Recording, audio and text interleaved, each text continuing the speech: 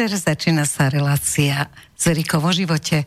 No a dnes to bude asi husté, pretože môj hosť, teda hostka, Zlata Šramová od toho o živote naozaj nazbierala dosť. Nie len cez svoj osobný život, ale hlavne cez život, v ktorom pomáha druhým. Je to psychoterapeutka, liečebná pedagogička, pracovala na psychiatrii, venovala sa mladým, starým, chorým, dokonca umierajúcim deťom a vlastne nie do oblasti ľudskej duše, do ktorej by nenakúkla. Tak ťa vítam, Zlatka, a teda mám ti povedať Zlata, lebo raz si ma tak do telefónu, že Zlata. A každý mi potom povie, že prečo jej tak škaredo hovoríš. Ďakujem, dobrý večer. Som teraz už za Zlatu, lebo sa považujem už za staršiu. Aha. A Zlatka je taká zdrobnenina, ktorá patrí malým deťom. Takže som sa rozhodla, že už je čas, aby som prišla na Zlatu. Ale keď mi niekto hovorí Zlátka, tak až mi to tak nevadí. Dobre, takže ma nezabiješ. Dobre, takže aj keď budete telefonovať, a vy viete, že do dnešnej relácie môžete telefonovať a písať maily, takže môžete pokojne osloviť Zlatu Zlatkou. A teraz vám Martin povie, kam budete písať, kam budete telefonovať a tiež vás privíta. Čaute ľudia, ahoj Erika, ahoj Zlata.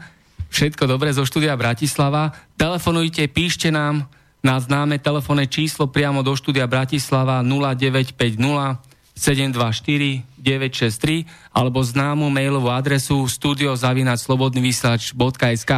Takže sa tešíme na to, že bude relácia kontaktná. A dúfam, že máte témy pripravené, lebo sme dosť dlho avizovali, že bude hosťom práve Zlata Šramová. Tak ja začnem hneď ešte skôr, ako spustíme pesničky. Začnem prvou otázkou, pretože v poslednom čase naozaj mi stále chodí do vedomia, že ako veľmi, veľmi nás detstvo svojím spôsobom ovplyvňuje. Nechcem sa múdriť, že nás determinuje, ale ovplyvňuje nás obrovským spôsobom. A väčšina ľudí nakoniec, aj keď ochorejú, zistia, že všetky tie problémy, ktoré nedoriešili a ktoré vyvolali tie choroby v nich, pochádzajú z detstva. Vidím to pri náprave chrbtice, že zničené chrbtice pochádzajú z detstva. Vidím rôzne zlé návyky, ktorých sa ľudia nevedia zbaviť, pochádzajú z detstva. Tak Zlatka, je to asi téma na celú reláciu, ale dúfam, že nezaberie celú, ale je veľmi, veľmi dôležitá, tak prosím ťa, povedz. No ja to ešte uvedem trošku z iného konca, jednak ďakujem za ten široké spektrum, ktoré si predstavila, čo všetko robím, lebo som sa zdesila, keď som to počula.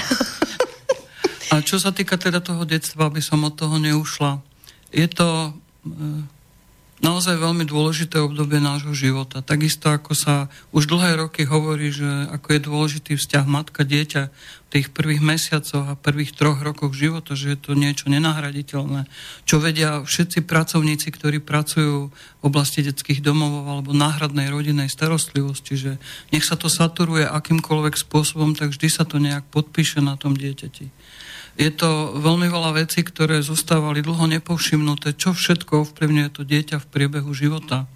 Ako sa stratili mnohé podporné mechanizmy, ktoré pomáhali dieťaťu prekonávať také napríklad obdobia, o ktorých ani nehovoríme vôbec, že dieťa nastupuje do škôlky alebo do školy, aké sú tam vzťahy, aké sú priority, aká je záťaž pre to dieťa. A dokonca niektorí psychoterapeuti hovoria, že do 7 rokov života sa tvorí niečo ako scenár nášho života a že veľa detí si vyberá nejaké príbehy alebo rozprávky alebo pesničky, ktoré sú ako keby ich navádzajú na túto cestu a pomáhajú im prekonať to dôležité obdobie. A ja tiež, keď pracujem s klientami a pýtam sa na to obdobie detstva, tak napríklad niekedy som prekvapená, že si vôbec nepamätajú nejaké úseky. Hej. Čož môže byť, že možno sa nič závažné nedialo, alebo to môže byť tým, že sa práve niečo dialo a tá obrana naša je taká, že ona to niekde potlačí alebo pretransformuje na niečo iné a to sa potom môže v tej našej psychosomatike niekde zakódovať, uložiť a potom sa to musí odblokovávať. Zisťuje sa to, že keď sa aj pracuje s nejakými traumami, že kde všade sú tie bloky, ktoré si naozaj nabalujeme v priebehu celého života a mnohé majú korene v tom. A ktoré sú také tie konkrétne korene, že čo robia rodičia aj podvedome, alebo možno aj z lásky chyby? Napríklad, čo ja tak pozorujem a veľmi často sa s tým aj stretávam, je, že deti dostávajú veľa kritiky a málo pochvaly. Deti sú limitované. Toto mi vyčítali moje dospelé deti. No, tak ako... Že ty si nás... Ja on že to bola norma, že keď ste boli v pohode, tak to bola norma. Hej. A že ja som vás vlastne kritizovala, lebo ste vyšli z normy. Čiže úplne zle. A sú z toho nešťastní. No tak otázka je zase, už sme o tom hovorili, čo je to norma. Takže každé dieťa má trošku svoju normu.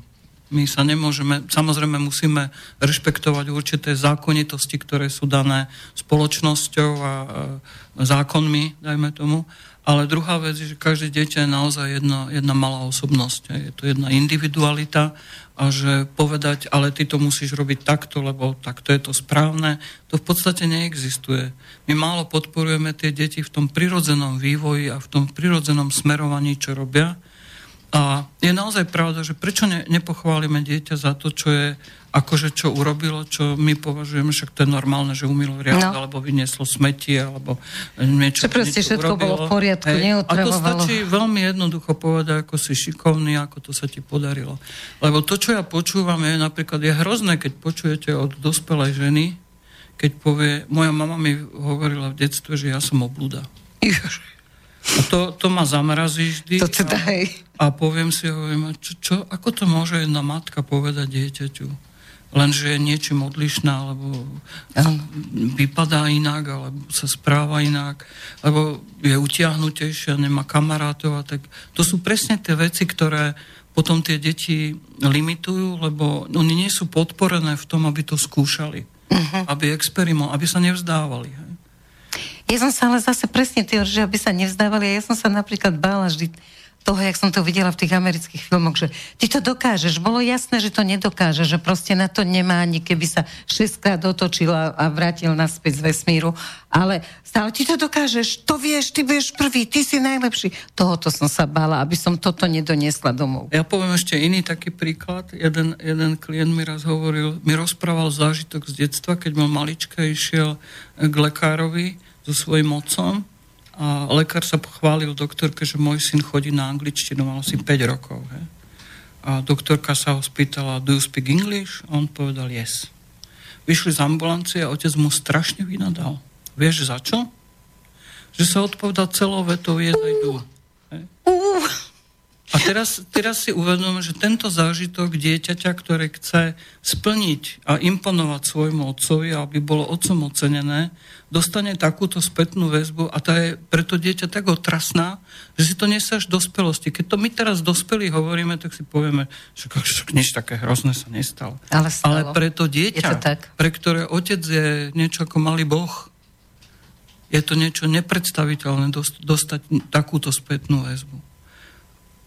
Alebo je veľa iných situácií, kde naozaj tie deti sú ako keby limitované tým, že nesplňa očakávania, ktoré po nich chce škola, alebo rodina, alebo a tak ďalej. Alebo tak, ako to ty hovoríš, že otázka není to, že to nedokáže, ale že to skúsi.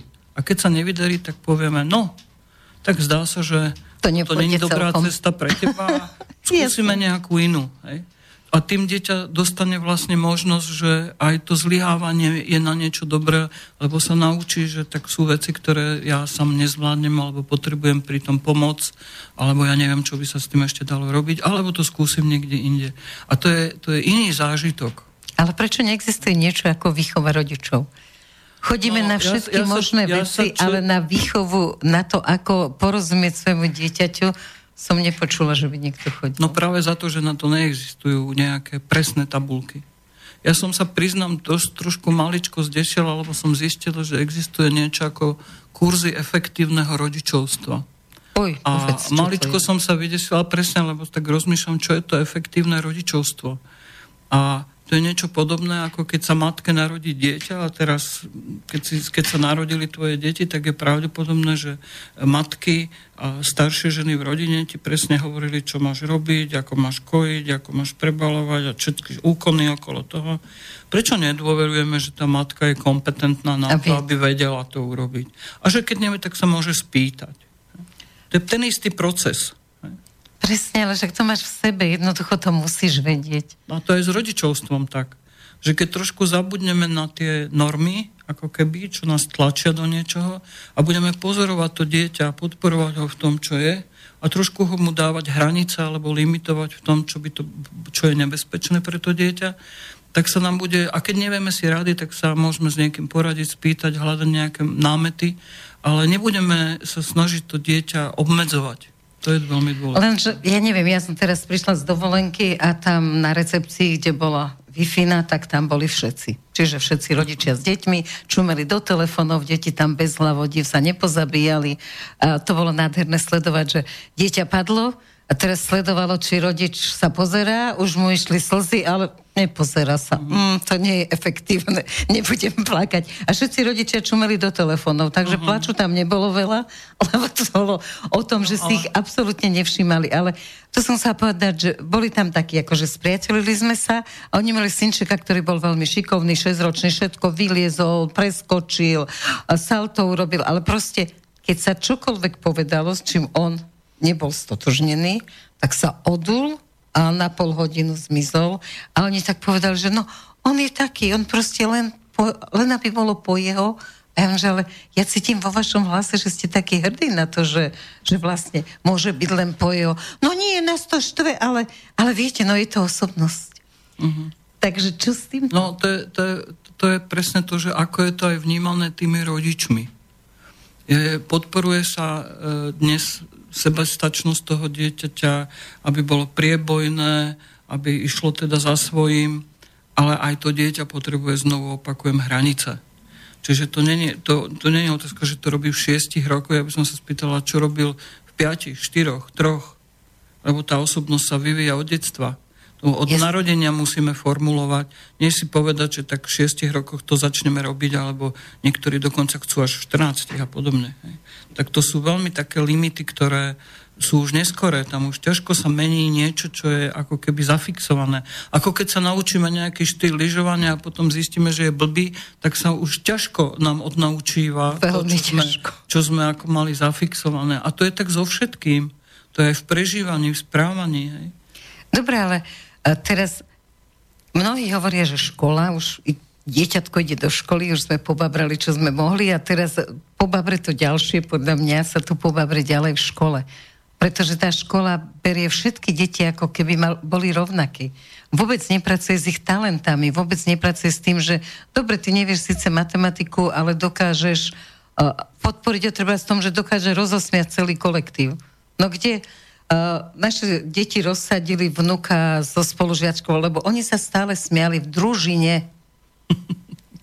Ako pani učiteľku to poburovalo, že sa stále smejú. Myslím, že to by sme zabrdli ešte do úplne ďalšej témy, ktorá súvisí so školstvom, ale nebudem celkom súhlasiť, Erika, s tebou, lebo si myslím, že treba hľadať takú školu pre dieťa, ktorá mu sadne. A možno je to... Čiže nie je vedľajšia ulica? Nie, možno je to trošku detektívne pátranie a zisťovať a tak ďalej, lebo ja poznám tiež deti, ktoré išli do prvej triedy a v priebehu vyučovania sa postavil a odišiel z triedy, odchádza z triedy a učiteľka sa ho pýta, ty kam ideš? On hovorí, ale idem sa pozrieť do druhej triedy, čo sa učia tam, tu ma to nebaví. A jedna osvietená učiteľka, som sa pýtal, čo si pre Boha robila? A ona hovorí, tak som ho nehala, no išiel sa pozrieť, zistil, že sa tam učia to isté, čo tu, a po prestávke sa vrátil. A ja som povedala, vďaka Bohu za osvietenú učiteľku. No.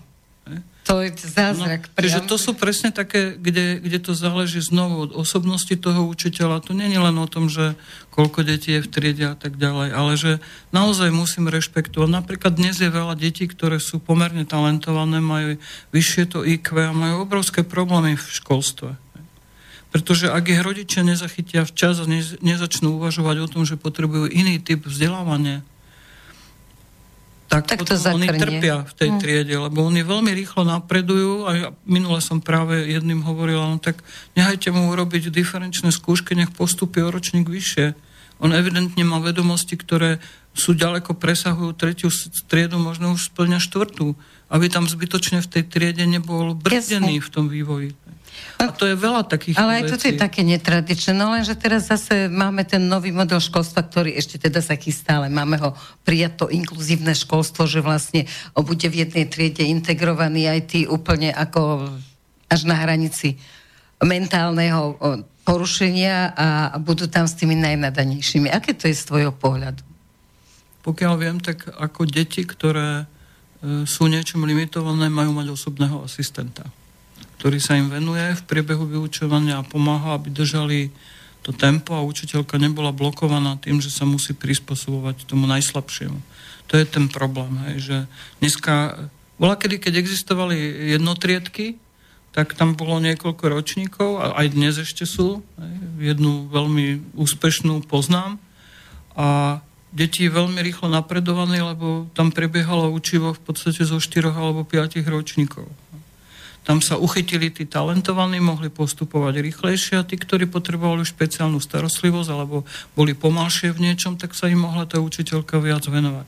Tento model sa dá preniesť aj do normálnej triedy. Len musí sa zmeniť štýl vyučovania. To je to, o čom sa veľa hovorí, že ten klasický štýl, že učiteľka je za tabulou a hovorí niečo a deti sú tam v laviciach a majú reagovať alebo počúvať, je veľmi zložitý. Ale ani tí učitelia nemajú na to vytvorené dostatočné podmienky, nie sú na to pripravovaní a tak ďalej a tak ďalej. Hovorím, že jasne, to je obrovská téma. Len je to presne o tom, že ako sa dá tá škola rozbiť, lebo tie alternatívne formy, ako sú Montessori, hej, vyučovanie, hej, ten Steinerov model a tak ďalej, tie presne idú týmto smerom, že chytajú tie skupinky detí a jedna sa môže venovať jednému, druhá druhému. Podporujú talenty v tých deťoch. A tým tie deti aj sa naučia kooperovať, aj sa naučia rozvíjať naozaj to, čo je pre nich dobré. Takže dúfajme, že sa školstvo bude meniť. Dajme na to pesničku a pôjdeme na témy ďalšie.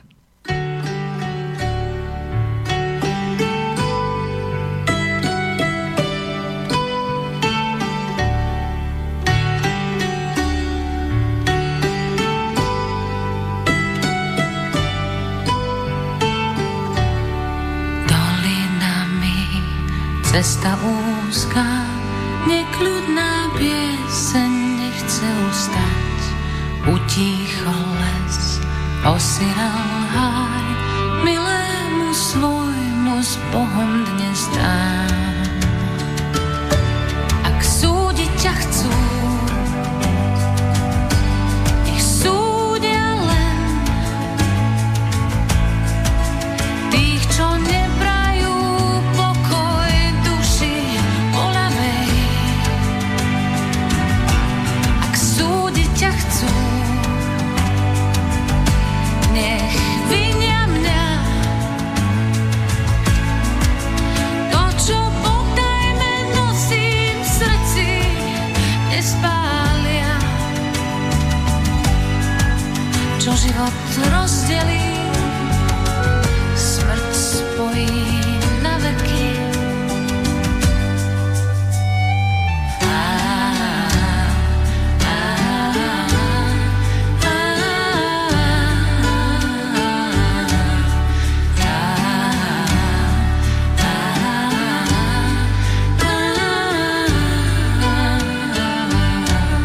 Škovránok hlávku k zemi kloní, umrela pieseň na jabloni. Utíchol les, osiel háj, milému svojmu s Bohom dnes daj. Ak súdiť ťa chcú, nech súdia len tých, čo neprajú pokoj duši poľavej.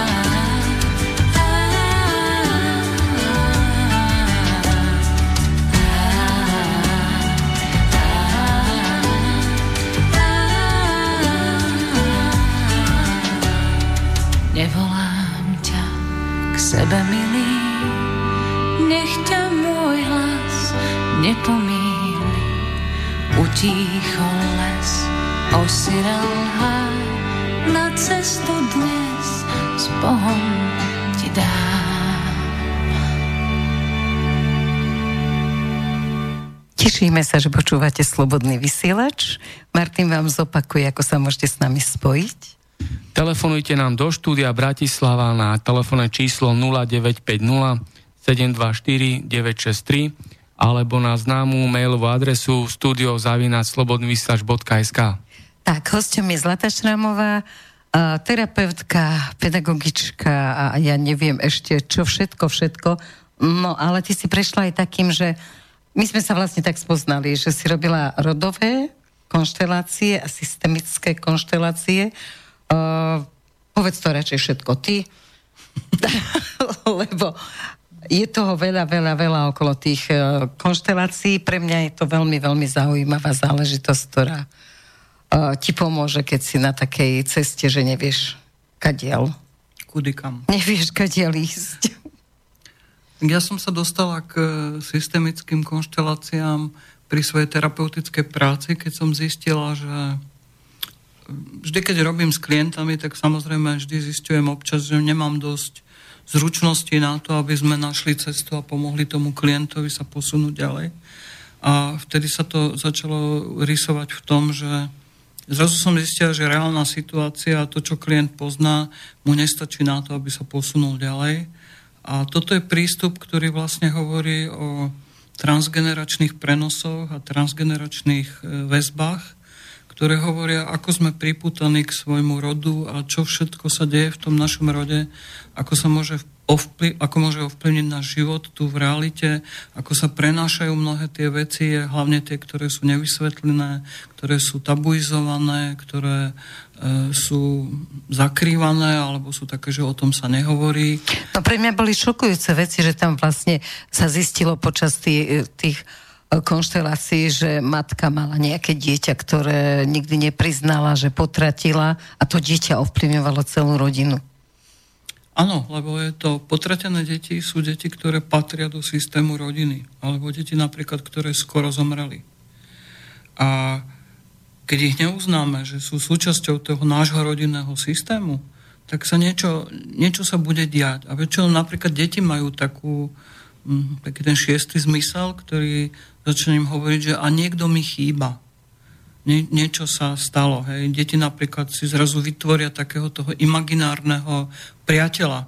Tuto tiež bude sedieť na stoličke, treba mu prestrieť tanier, alebo majú nejakého obľúbenú hračku, ktorú stále nosia so sebou, lebo to je súčasť tej rodiny a keď nedaj Bože sa niekde tá hračka zapatroší, tak dieťa je úplne zúfale, lebo to ako keď stratíte člena rodiny. A to sú tie signály, ktoré hovoria, že niečo tam nie je tam vypovedané, je utajené a tak ďalej. Ale na základe čoho to funguje? Že ja som sa tam postavila a niekto mi povedal, že budeš hrať mňa a ja som naozaj dokázala aj hovoriť takým hlasom. Aj som mala tú predstavu, že som ten detko, čo ma teda žiadala tá pani a proste absolútne mi to došlo prirodzené, že viem, ako sa ten detko správa k tej babke.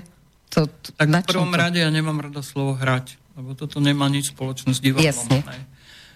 Existuje, Rupert Sheldrake vytvoril teóriu o morfogenetických poliach. Táto teória hovorí o tom, že všetky informácie sa v priebehu nášho života dostávajú do pola a vytvárajú to morfogenetické pole. Snažím sa to tak zjednodušene vysvetliť. Niečo podobné ako je magnetické pole. Čiže je pole informácií. A keďže tých informácií je veľa, my nie o všetkých vieme. A keď sa postaví systém rodiny a postavia sa zástupci za tú rodinu, tak ako keby sa tieto informácie sťahovali z pola. Vytvorí sa tam energetický kotol, preto sa to väčšinou robí v kruhu, a tie informácie tam prídu a s týmito informáciami pracujeme. A prichádzajú sa tie informácie práve tie, ktoré nie sú zvedomelé, sú nevedomé, sú nezachytiteľné v tom rode. A niekedy ani nevieme presne, len sa tam niečo udeje a potom vlastne až dodatočne zistíme konkrétne informácie. Napríklad zažila som jednu, ktorá bola stále stávaná do roli tretieho dieťaťa a ona bola z 2 sestier. Ona hovorí, ale už asi 4. alebo 5. krát ma postavili za tretie dieťa. a teda nerozumiem tomu, a potom išla večer domov a na druhý deň prišla a hovorila, mne to nedalo, ja som zavolala mame a mama mi povedala, že áno, ešte medzi mňou a sestrou bola jedna nenarodená, teda ktorú mama ju potratila asi v 7. alebo 8. mesiaci. A to je presne to, že zrazu sa to vypovie a potom sa zmení tá energia, lebo je to uznané. Povieme, áno, my tu máme ešte tohto člena rodiny, áno, my tu máme ešte niekoho iného.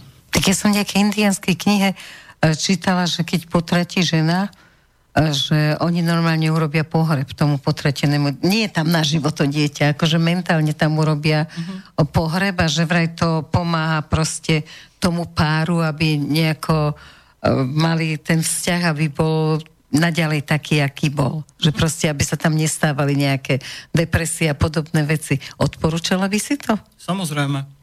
Toto je jeden veľmi dôležitý rituál, ktorý treba urobiť, ako vždy pri každej strate.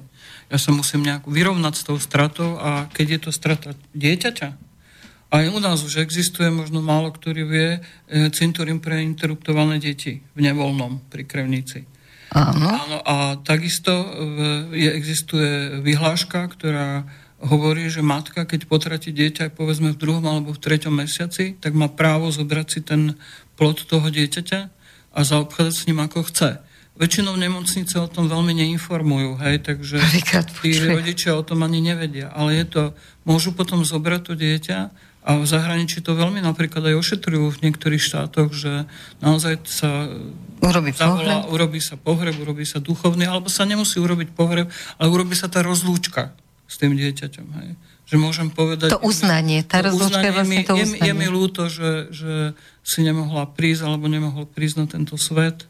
My sme sa na teba tešili, už sme plánovali, čo všetko urobíme, ale ty si sa rozhodol, že...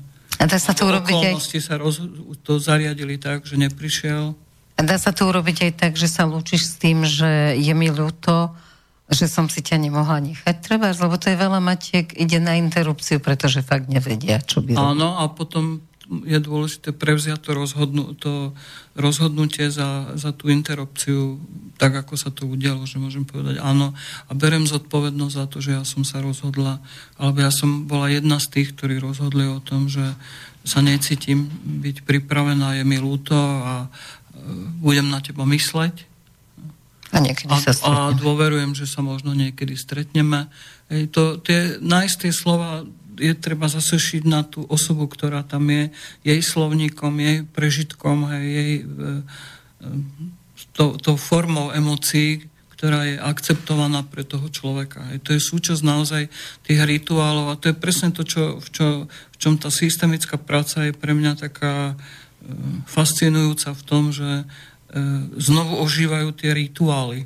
Ja dokonca minulý rok som robila také akože večery rituálov, lebo si to vyžiadali tí ľudia, čo chodili ku mne na semináre a povedali, ale my by sme chceli zažiť nejaké tie rituály konkrétne. Hej. Čiže robili sme niekoľko takých prechodových rituálov, ako je dôležité, keď odchádzam z vlastnej rodiny do sveta, povedzme. Aha. Takže odchádzam z tej ako keby rodinnej duše do tej komunitnej duše, keby sa to tak dalo povedať. Ako je to, keď potom v tom svete, kde žijem, potrebujem nájsť samú seba. Čiže musím prejsť do tej individuálnej duše. Hej. A čo je to, čo mu hovoríme transcendentno? To je taký ten kolobeh života, ktorý sa v rôznych obmenách znovu a znovu opakuje a my ale znovu a znovu musíme tie rituály robiť.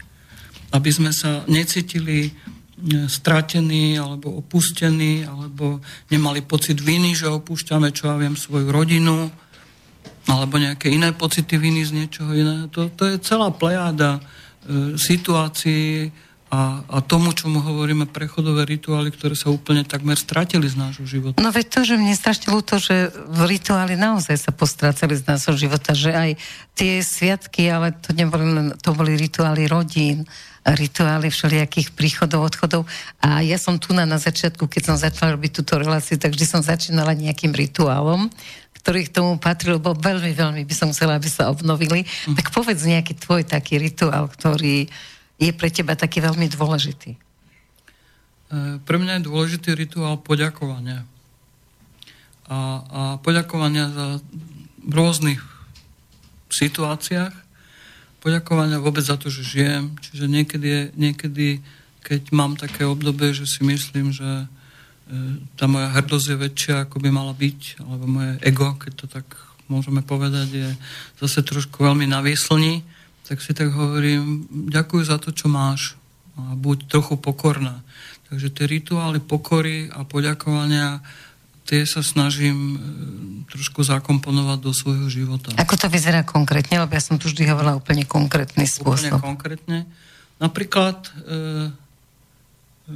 mala som určité zdravotné ťažkosti, mala som problémy s chôdzou a tak som každé ráno sa posadila, poďakovala som mojim nohám, že ma ešte nosia.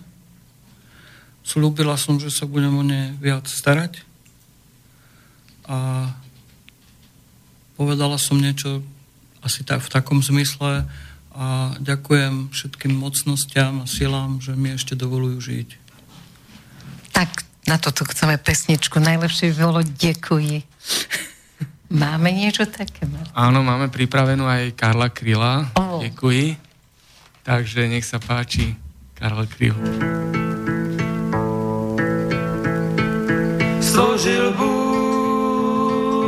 Stvořil Bůh ratolest, bych mohl věnce vázat. Děkuji za bolest, jež učí mne se tázat. Děkuji za nezdar, jenž naučí mne píly. Bych mohl přinést dar, byť nezbývalo síly.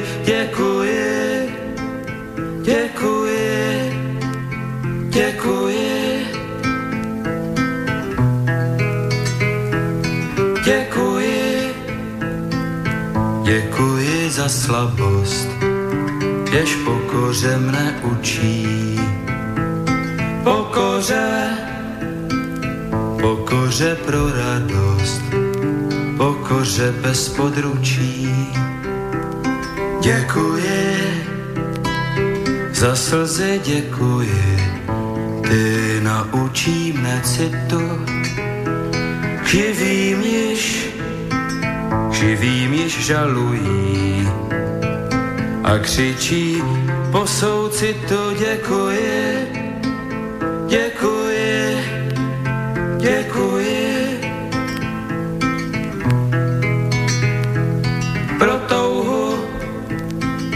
pro touhu po kráse.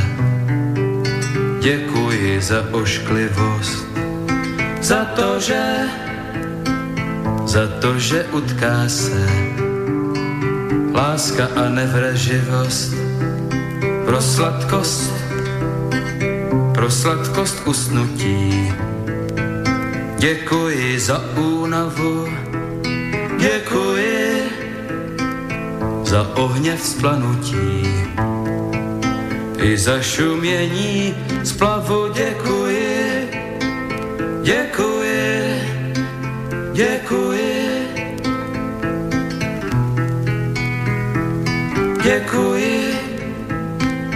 Děkuji za žízeň, jež slabost prozradila. Děkuji za trýzeň, jež zdokonalí díla.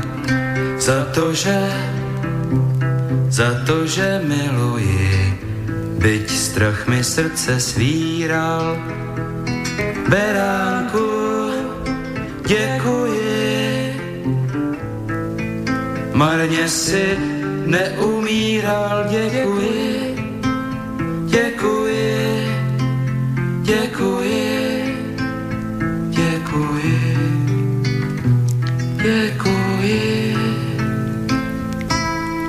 Tak, ďakujem Karličkovi, že vôbec bol a že také nádherné veci dokázal urobiť, ale tak vráťme sa k tým konšteláciám. Prosím ťa, Zlatka, komu to pomáha? Povedz, čo všetko robíš a akým spôsobom. Teraz taká malá sebareklama, že kto sa na teba môže obrátiť a v čom? Tak v prvom rade ja pracujem s klientami v individuálnej praxi psychoterapeutickej, takže tam, keď sa stane, že sa zacyklíme alebo sa neposúvame tak, ako by sa dalo, tak ja pátram trošku, zistujem, že kde sú tie zádrhele, alebo čo sú také témy, ktoré sa opakujú a potom doporučujem, že možno by bolo dobré postaviť si svoj rodinný systém. Ja väčšinou doporučujem prvýkrát, aby ľudia stavali systém svojej pôvodnej rodiny. To je čo? Svojich súrodencov, rodičov, hej, to je tá rodina, do ktorej sme sa narodili. Ale niektorí majú problémy vzťahové veľmi, také v konkrétnom partnerskom vzťahu, takže stávajú aj ako keby tú aktuálnu rodinu. Ale už prax ukázala, že väčšinou aj tak tie korene sú niekde tam vzadu, lebo si to prinášame z tých vlastných rodín nejaké nedoriešené problémy. Aj. Poviem napríklad, to je taký skôr psychologický model, keď žena mala jasne ujasnený vzťah k otcovi alebo niečo tam ostalo otvorené alebo chýbala aj nejaká podpora, tak je veľmi nebezpečné, ak v partnerskom vzťahu začne hľadať tieto kvality u svojho partnera, že chce, aby bol tým v úvodzovkách otcom trochu. Hej. A ešte furt to nemusí byť tragédia, keď je to pomenované a povie, ja občas potrebujem takú tvoju otcovskú kvalitu, hej. Ale keď musí to byť na vedomej úrovni. Áno, pokiaľ to je nevedomé, tak to robí veľmi veľa problémov a potom je dôležité si ujasniť alebo zistiť, kde sú vlastne korene toho, čo sa v skutočnosti deje. Ale inak je to otvorené vlastne pre ľudí, ktorí sa chcú dozvedieť a hľadajú alebo majú pocit, že tiež vo svojich životoch sa niekde zasekli. Len to teda zdám, že kontra osud, lebo moja kamarátka bola na konšteláciách, kde teda úplne jasne videla, že ten milenec, ako rozhodovala sa, že manželstvo či ukončiť a ísť za milencom, alebo teda zostať doma. A úplne jasne tie konštelácie ukázali, že ten milenec proste ju má len akože vedlejší bočák s krásnou babou. No a napriek tomu, že to tam videla, že všetci sme jej to potvrdili, napriek tomu sa rozhodla tak, ako sa rozhodla. Čiže niekedy by možno bolo dobre, lebo mne vtedy napadlo, že keď bola išla ešte na jednu konšteláciu, že by hlbšie do toho, že detailnejšie, že by to uvidela, možno by to pochopila. Hej, ale to je, Erika, ja vždy, kým začnem pracovať, tak robím niečo ako kontrakt s klientom. Čiže chcem vedieť jeho motiváciu. Keď povie, ja sa potrebujem rozhodnúť, či mám žiť s mužom alebo s milencom, tak to nie je pre mňa na konšteláciu. Aha. Lebo to je, ale teda teoreticky by mohlo byť, lebo je to rozhodovací proces, no. Ale v tom prípade si potrebujeme ešte overiť, či už ona není rozhodnutá dopredu. Čo už často je, hej? Áno, čiže keď je to rozhodnutie, tak ako o čom debatujeme? Chcem potvrdiť to rozhodnutie. To ako keď ja sa pre niečo rozhodnem a teraz sa pýtam 3-4 ľudí, jasne, ako by to riešili. Aj tak, čo chcem. Áno, ale aj tak si urobím podľa svojho, takže čakám len potvrdenie, aby som mohla povedať, čak mi to odsúhlasili. Hej. Presne to bolo tak, ako ty hovoríš. Ona bola presvedčená o tom, že to bude takto a to, že si to pozrela, to ju nezaujímalo. Áno, ale to je skôr otázka potom toho, že to znovu opakujem, že to nie je, netreba tie konštelácie zneužívať na to, že sa to používa pri každej príležitosti a na všetko. Hej. Raz mi jedna klientka povedala, ja som sa večer pohádala s manželom, tak som si to konštelovala. No, to je to ako kartárky by povedali, že to je zneužitie tarotových kariet. Jasne. Toto je niečo podobné. A to je jedno, lebo to je terapeutický prístup a keď ten prístup je zneužitý nejakým spôsobom, tak prestáva byť efektívny. Ale to není vec toho prístupu. To je znovu otázka tých ľudí, ktorí s tým pracujú. Proste nemajú úctu k tomu, čo robia. Ale je to tak, keď som rozhodnutá, tak na čo chcem... Dobre, ale veľa ľudí sa rozhoduje na základe, aspoň teda v mojom okolí poznám veľmi veľa ľudí, ktorí ilúziu dávajú za pravdu. Ako teraz si čítajú tie všelijaké, teraz sú v móde tie americké knihy a tam máš stále akože ver iba svojim pocitom, ver iba sebe. To vnútro ti to povie. A oni si tú ilúziu ako keby dajú dovnútra a potvrdia si ju. Čo s tým, ako sa môžem naučiť, že toto je ilúzia, teraz sa klamem, a toto je asi fajn, tak toto cítim, aj keď je to na nič. Tak za túto otázku ti veľmi pekne ďakujem, lebo to je znovu taká oblasť jedna, že teraz je strašne veľa takej motivačnej literatúry, ktorá hovorí presne, čo máš robiť, ako to máš... Tak. Vlastne ani nehovorí presne, ako to máš robiť, len čo máš presne, ak si popísal, čo dôveruj svojim pocitom a tak ďalej. Ale ľudia nevedia ako, lebo oni nevedia, aké pocity majú. Čiže kým oni nie sú najprv naučení a veľa mi príde, hovorí, taká krásna, a ja som čítala veľa takých múdrych kníh. Dočítala som ja som povedala, čo s tým mám teraz robiť? Hej? Na čo mi to je? Ale čítam to niekedy veľa aj kvôli tomu, že klienti mi to podsúvajú, že toto a toto, tak ja si to teda musím v úvodzovkách prečítať, ale aj ma to zaujíma, lebo som zvedavá, ktorým smerom sa pohybujú a čo za tým môže byť. A peniaze. Áno, v prvom rade sú za tým peniaze, ale druhá vec je, že ľudia mi povedia, keď sa spýtam, ako sa cítiš, tak dostanem odpoveď. Dobre? Alebo zle? A keď sa spýtam, a čo je to dobre? Tak už je problém. Ale ja neviem, čo je to dobré u nej, lebo ja sa cítim inak dobre, ako ty sa cítiš inak dobre, a tretí sa cíti inak dobre. Ale ľudia toto potrebujú rozmeniť. Raz sme so svojím kolegom vypracovali taký zoznam, ako sa dajú vyjadrovať pocity. No. Akože čo všetko za tým ako môže byť. A sme to tak podstrkovali na seminároch ľuďom, aby sa naučili vyjadrovať, čo v skutočnosti cítia.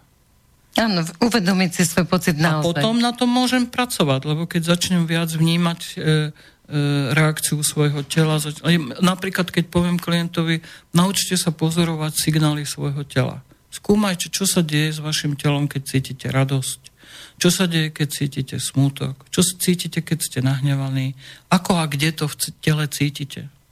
A sa vraciame to, čo sme na začiatok hovorili. Zrazu zistia, že ako mi tuhne šia, ako mi škvrčí v žalúdku, ako sa mi rozbúši srdce, ako mi strpnú nohy a veľa, zrazu sa objaví veľa telesných symptómov a oni sú až ohúrení z toho, že čo si všetko ako nevšimli.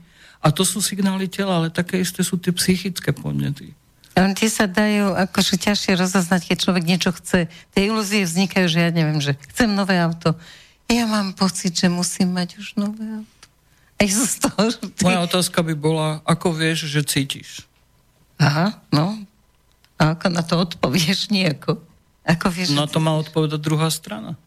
Jasne, akože vieš, že cíti, že potrebuje nové auto, no tak na to neviem, ako by som vedela odpovedať. No lebo to je práve tá ilúzia.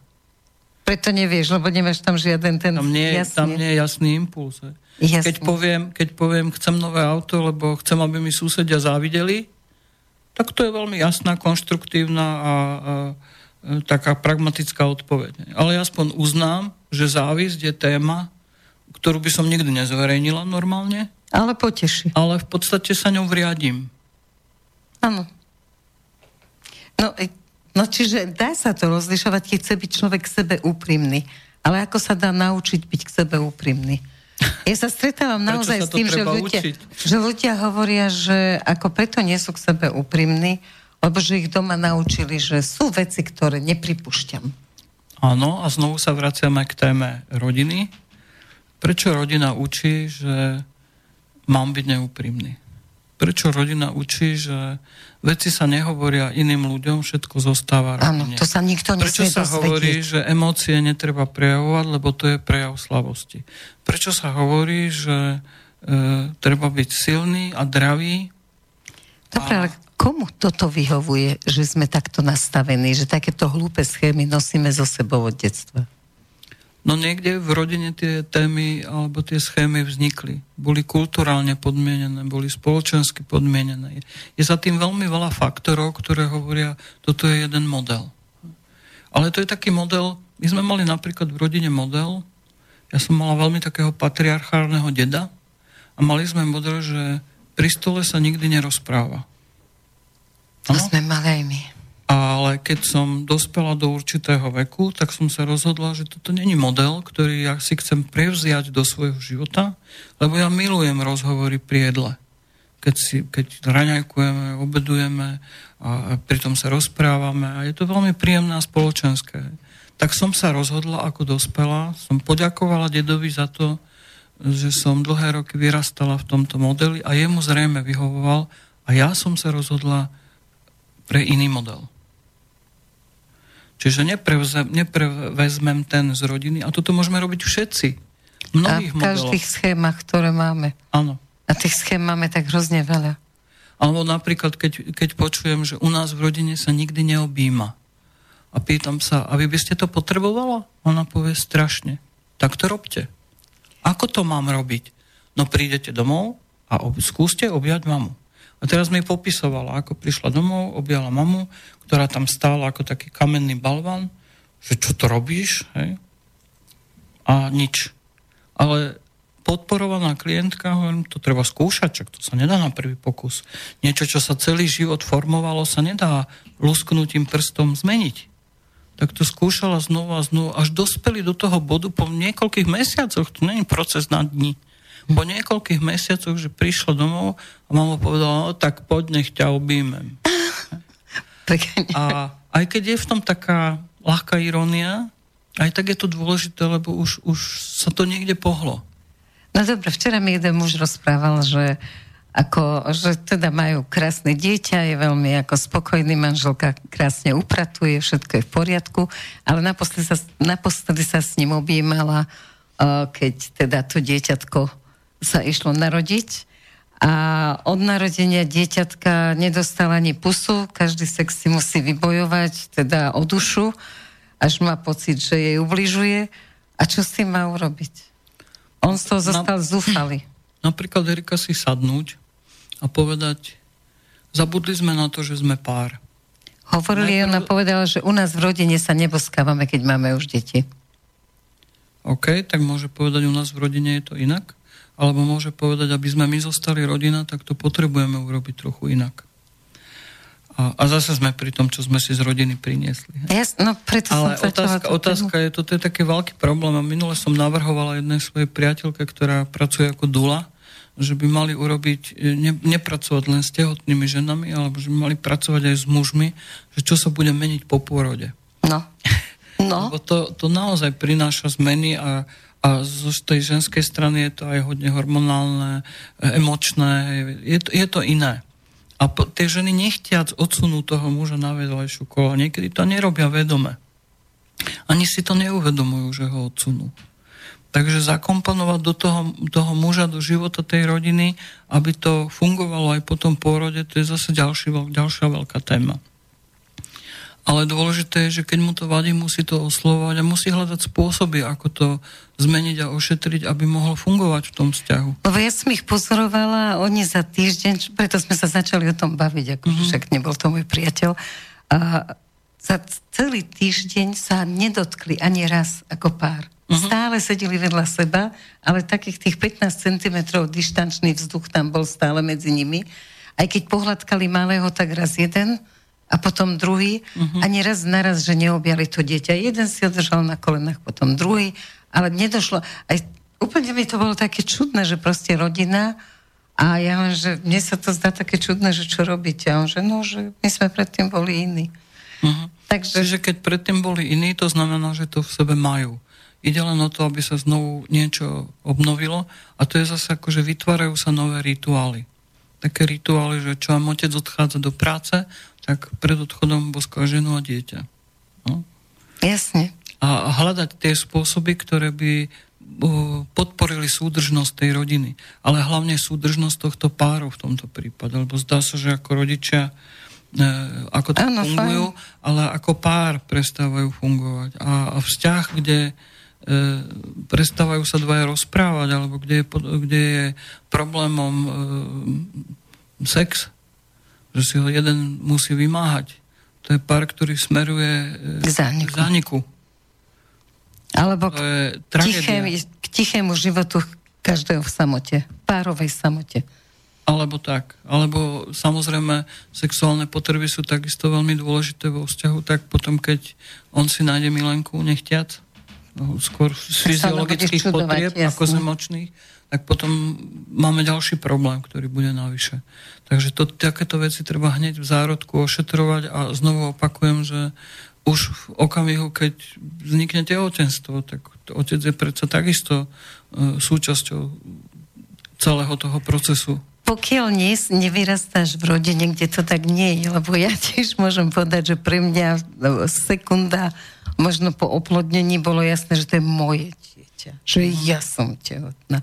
Že ono Našťastie vtedy k pôrodu sa nechodilo, ale keby mi povedal, že chce ísť k pôrodu, tak ho možno otrávim konvalinkovou vodou. Takže ono to, zase je to z detstva. Áno, a znovu tu máme jeden model, taký ten kulturálny model, že komu patrí dieťa. Napríklad. Hej, ale keby si nebola oplodnená, tak ho nemáš. Ale ja som si uvedomila, že patrí aj jemu, ale potál, koľko ja dovolím. A toto je v mnohých vzťahoch. A potom je hranica toho, čo sa dovoluje a čo nie. A prečo má niekto žobroniť o svoje dieťa? Tak. Však je jeho. A keď ja aj uznávam, že v kompetencii matky je, aby ona rozhodovala, komu to dieťa dá zo svojich rúk, aby to zase nebolo, že hoci kto sa k nemu vrhá. Ja dokonca aj veľmi rešpektujem 600 nedelie a všetky deti navštevujem až teda po 6 týždňoch, aj keby som ich rada videla. Ja to rešpektujem, ale všetci rozprávajú, že to je zle, že ja som trpela, keď v nemocnici v takom malilinkom priestore, v takej čakárničke, boli všetci príbuzní, deti mali 3 dni a bola tam spústa dospelých príbuzných v chrípkovom období. A mne sa smiali, že však aspoň budú mať imunitu. Hej, len by som si dala, Erika, trošku pozor, ja si nemyslím, že všetci. Sú naozaj takí, ktorí to vedia ošetriť, vedia si to ustať. No, tí tam neboli. Okay. Tí boli doma a čakali na 600 nedelie, kým sa skončí. Hej, ale sú proste ľudia takí, ktorí to rešpektujú a sú žiaľ aj takí, ktorí to nie celkom rešpektujú. Otázka znovu je, že či si to matka vie trošku ochrániť, alebo nie. A na to potrebuje toho partnera.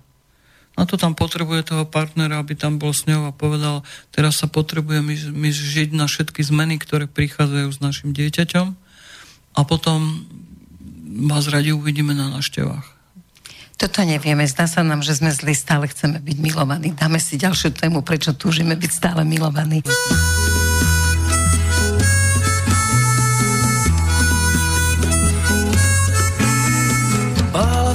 Bála ses to říct, že málo spáváš.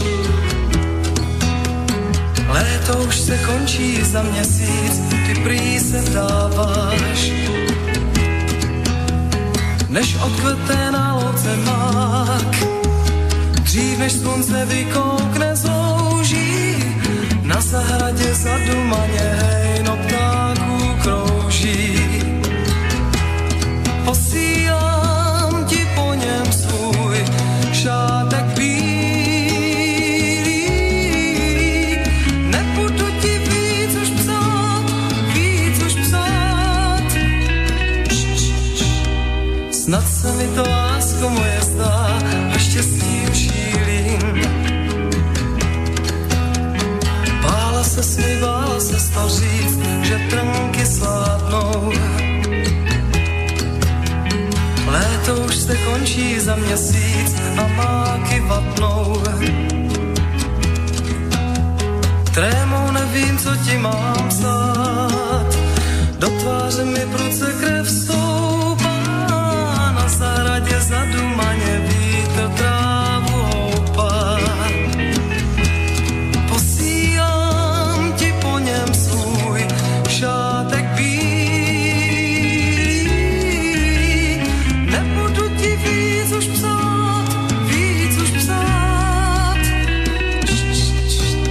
Snad se mi to, lásko moje, zdá a štěstím šílím. Přijdeš k nám i s tím šátkem bílým. Přijdeš k nám, pak už budeš navždy má. Snad se mi to, lásko moje, zdá a štěstím šílím.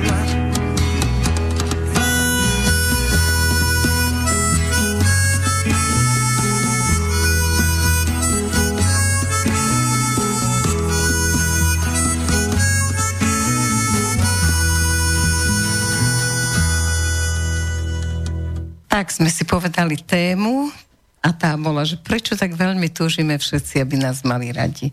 Prečo sme ochotní spúšťať zo svojich nárokov, pretvarovať sa, vymýšľať všelijaké pukrlíky, nesprávne slovo, ospravedlňujem sa, len preto, aby tí druhí povedali, že jej, to je taká fajn baba, to je taký dobrý chlap. No zase nemyslím, že všetci to robia tak. Ale je to nič sa nedá zovšeobecniť úplne na všetci, to je jasné, každý je individuálny, ale veľa ľudí, tak povedzme, že veľa ľudí. Áno, to už berem skôr. Nemám rada slovo všetci. Áno, je to nezmysel. Z jednej strany je to taká ľudská prirodzenosť, byť príjmaný, byť milovaný, byť akceptovaný. Takže na jednej strane je to také celkom samozrejme, že chceme tieto pocity zažívať čo najviac. Vždy je to lepšie ako byť odmietaný alebo odsunutý niekam. A ak zažívame tieto pocity od narodenia, že sme naozaj príjmaní v rodine, že sme podporovaní v tom, čo máme, tak sa to stáva takou prirodzenou našou súčasťou. A druhá vec je, že veľmi často je to niečo ako mať príslušnosť k rodine, v ktorej sme sa narodili, tak sa snažíme akceptovať všetky pravidlá a všetko, čo s tým súvislí, aby sme mohli byť tou rodinou, povedzme, prijatí. Keď ideme do iného kolektívu alebo postupujeme vo svojom živote, tak to prenášame aj na tie ďalšie skupiny, spoločenstva alebo pracovné kolektívy, dajme tomu. A potom príde taký jeden bod, kde začíname mať pocit, že sa veľmi prispôsobujeme tomu všetkému, čo je okolo nás, a že potláčame niečo, čo je taká naša individualita. Ideálom je, ak dokážeme fungovať v živote tak, že táto naša časť je takisto živá a podporovaná a pritom sme aj akceptovaní. Ale keď to nejde, tak potom sa dostávame do rozporu.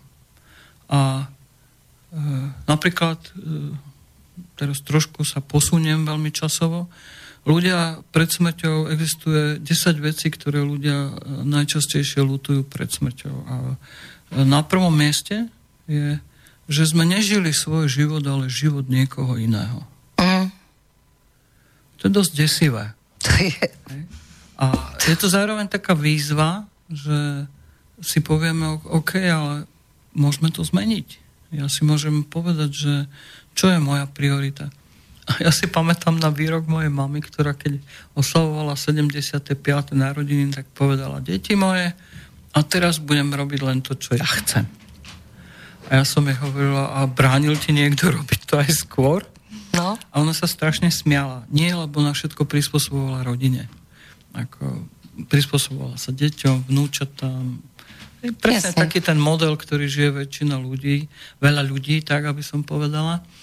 A zrazu si uvedomím, ale ja chcem robiť niečo podľa svojho, aj keď to ide proti ostatným názorom alebo proti nejakým proti zákonitostiam. Nie vždy len proti lenivosti, ale jednoducho chcem žiť iný život. Mám iné priority, iné pocity alebo iné sny alebo túžby. Prečo by som ich nemohla zrealizovať? Aj za cenu, že nebudem prijatá všetkými ľuďmi. Tak si poviem, ďakujem za všetkých, ktorí pri mne zostali. No to je úžasné, čo hovoríš, ale zasa tam vidím malý háčik v tom, že keď sa pýtam ľudí, že aké sú ich sny, že čo by túžil urobiť, tak oni normálne často aj povedia: čo si ty myslíš, že by som mal? No jak ja môžem vedieť, čo ty chceš urobiť? Tak. Prečo tak málo snívame? Alebo nie, že málo snívame, ale prečo nevieme, čo naozaj by sme chceli? V čom to je? Neviem jednoznačne odpovedať. Jedna vec je v tom, že niekedy, keď deti snívajú, tak im povedia rodičia, to je blbosť. Alebo počúvame neskôršie, to nie je reálne. A otázka je, že keby mnohí vedci neverili, čo je reálne a nereálne, tak možno dnes ani nevieme, čo je atóm. Čo atóm, ani výťah. Ale z hľadiska takej tej vzťahovej ľudskej je to naozaj znovu len o tom, ako ťažko prejavujeme to, čo naozaj potrebujeme. Keď napríklad, ja mám také obdobie okolo Silvestra Nového roku, ktoré už moji priatelia poznajú, že sa vypínam od sveta. Že poviem, nebudem zastihnuteľná ani mobilom, ani na internete, od vtedy do vtedy, aby vedeli, aby nemali obavy, že či sa mi niečo nestalo. A prípadne na konci tohoto, ja tomu hovorím, že introvertujem. To je obdobie, keď si robím takú revíziu koncom roka a robím si také prognostiky do budúcnosti. Asi v tom, že čo som naozaj ten rok žila alebo nežila, na čo som zabudla, čo je treba si znovu pripomenúť, čo sú moje predstavy alebo sny do tých ďalších období, čo zostalo nevyriešené, čo sa ešte dá opatriť a tak ďalej. Čiže je to také obdobie takej rekapitulácie, možno by som to nazvala, alebo takého aj seba skúmania alebo seba vnímania, ale je to taký čas, keď nie som ničím ovplyvnená. A zistíš teda aj to, že či si neprehnala s tou prácou, že či si nerobila priveľa v takom období? Áno, ale to zistujem aj priebežne v priebehu roka, lebo už poznám tiež také signály svojho tela, ktoré mi hovoria, že už je najvyšší čas, aby si vypadla, hej. A pritom je to zaujímavé, lebo ja mám pocit, že robím oveľa menej, jak volakedy. Ja mám pocit, že minimálne štvrtinu robím z toho, čo predtým. A napriek tomu opakovane počujem, robíš strašne veľa. A pritom ja mám aj také dni, že ako naozaj sa povalujem, ja tomu hovorím. Asi 2-krát do roka. Nie, pomerne častejšie, akože naozaj, že častejšie. Ale je to také, že je to, keď sa vrátime k tomu, že naozaj niekto tomu nerozumie. Akože sa povaluješ? Ty nemáš čo robiť? No mám, hej. Ale dovolím si povalovať sa. A to niektorí tak ako nechápu. Áno. Že čo ja viem, neumiem okná, alebo nebudem vysávať, alebo neviem, čo nebudem robiť, keď bežné domáce práce, čo sa očakávajú, ale sa budem povalovať. A povalovanie u mňa vypadá, že si čítam nejakú knihu a počúvam muziku a kašlem na to, čo treba urobiť. Ale to je veľa iných vecí takýchto. A pritom si ešte uvedomujem, že mám určitú slobodu v tom, že nemusím obskakovať deti, dajme tomu. Na druhej strane je to ale aj veľa v iných veciach, že si tak povedať, že mám jeden sen, chcela by som ísť na Island. To je celkom reálny sen. Vyzerá. Áno. Otázka je, že ako to zabezpečiť a čo všetko k tomu treba. A robíš to? Sa občas pýtam. Pozrela si jeden katalóg. Prečo si nepozrela viac? Máme internet a neviem čo všeličo. Teraz si uvedomím, že sú sny, ktoré chceme, aby zostali v rovine snov. Áno. A už len aj to si priznať. Ja aj tak mám pol roka na Sibíri. Proste to je môj sen. Ale nič som preto ešte nikdy neurobila. Tak ja sa rada pridám, ak chceš ísť transsibirskou magistrálu. Áno. Ale je to viac takýchto vecí, ale potom si uvedomím, že začnem viac čítať, povedzme, o tom kraji, alebo k tej problematike a tak. Že sa ako pripravujem aj iným spôsobom.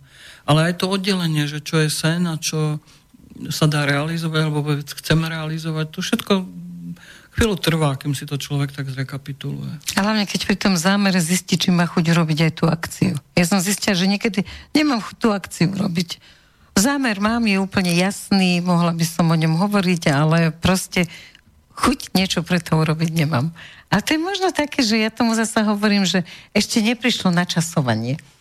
Áno, aj tak sa dá hovoriť. Je to napríklad tak, že ja teraz, keď aj robím napríklad nejaké semináre alebo workshopy, tak ako vždy hovorím, pýtajú sa ma, prišla by si k nám a urobila by si workshop.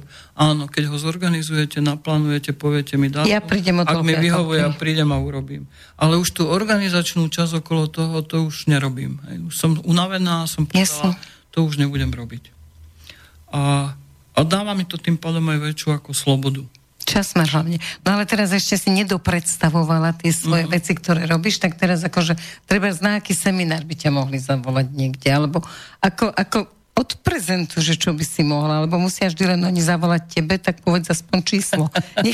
Nech zavolajú tebe, ale číslo môžeš povedať telefónne, že kam zavolať, ak niekto má chuť. Tak jednak ako robím tie systemické konštelácie, tak 4-5 krát do roka. Robím ich v Bratislave, v Žiline a v Nitre, takže v takých rôznych lokalitách. A potom robím workshopy z tej oblasti, ktorej ľudia potrebujú. Či už potrebujú, ako sa dohovoriť s človekom s Alzheimerovou demenciou, ako pracovať s zomierajúcimi, čo by sa dalo robiť v oblasti smútku. Pre sociálnych pracovníkov chodievam robiť naozaj také základné ako komunikačné techniky, aby zvládali ako pracovať s problémovými skupinami klientov. To znamená, že čo robiť, keď klient zúri, je depresívny, alebo je nepokojný, alebo je dezorientovaný. Lebo veľa tých informácií praktických, budem teraz trošku egoista a poviem, že možno výhoda je v tom, že som v praxi robila so všetkými týmito skupinami, takže mám viac tých zručností z toho praktického života ako len z tej teórie.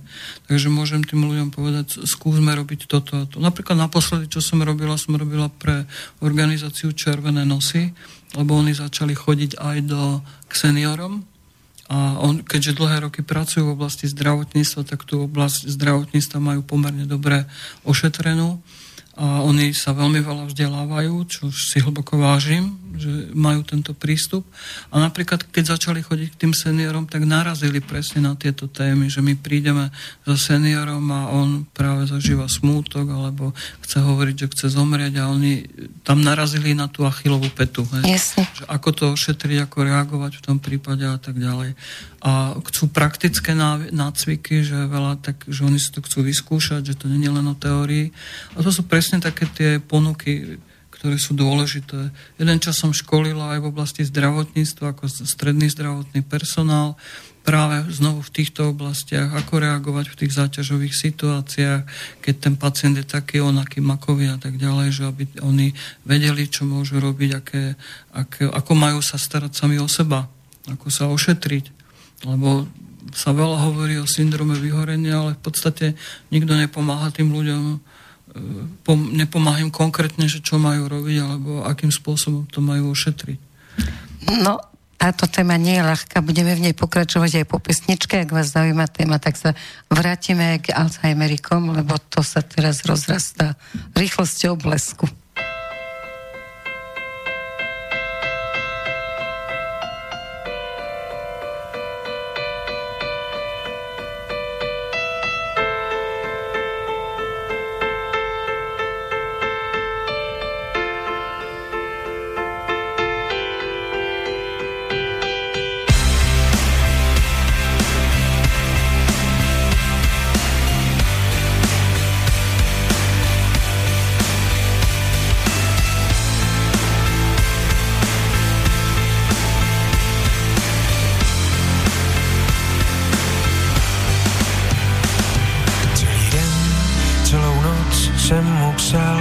Že to nedopustím.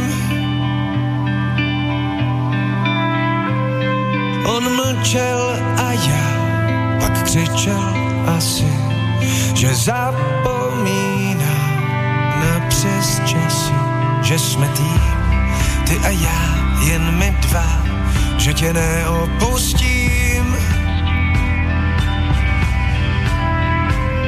Ten zvací dopis, co ti poslal z dálky, bez známky a bez obálky, že jsem vzal, roztrhal jak už tolikrát. Tak mysli, že si tu, že to nechceš vzdát. Budem se rvát, budeme řvát, hrát nejlepší přátelé, čmárat si po tělech, že jsme dva anděle. Budeme smích v peřejích, jen zůstaň tu se mnou. Celý den, celou noc jsem mu psal, že mu neodpustím. To nic, které by doma zbylo, to ticho, co by se do stěn vrylo. A na to on, že to zná líp než já, jenže co s tím? Že každý máme svoji práci a v téhle, že se neuplácí. Já tě mlžím, nevěřím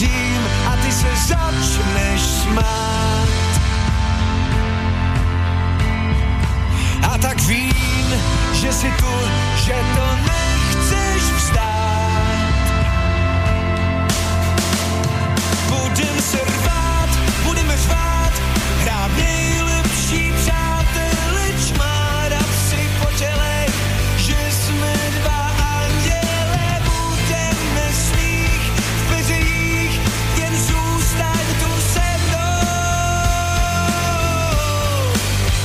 Budem se rvát, budeme řvát, hrát nejlepší přátele, čmárat si po tělech, že jsme dva anděle. Budeme smích v peřejích, jen zůstaň tu se mnou.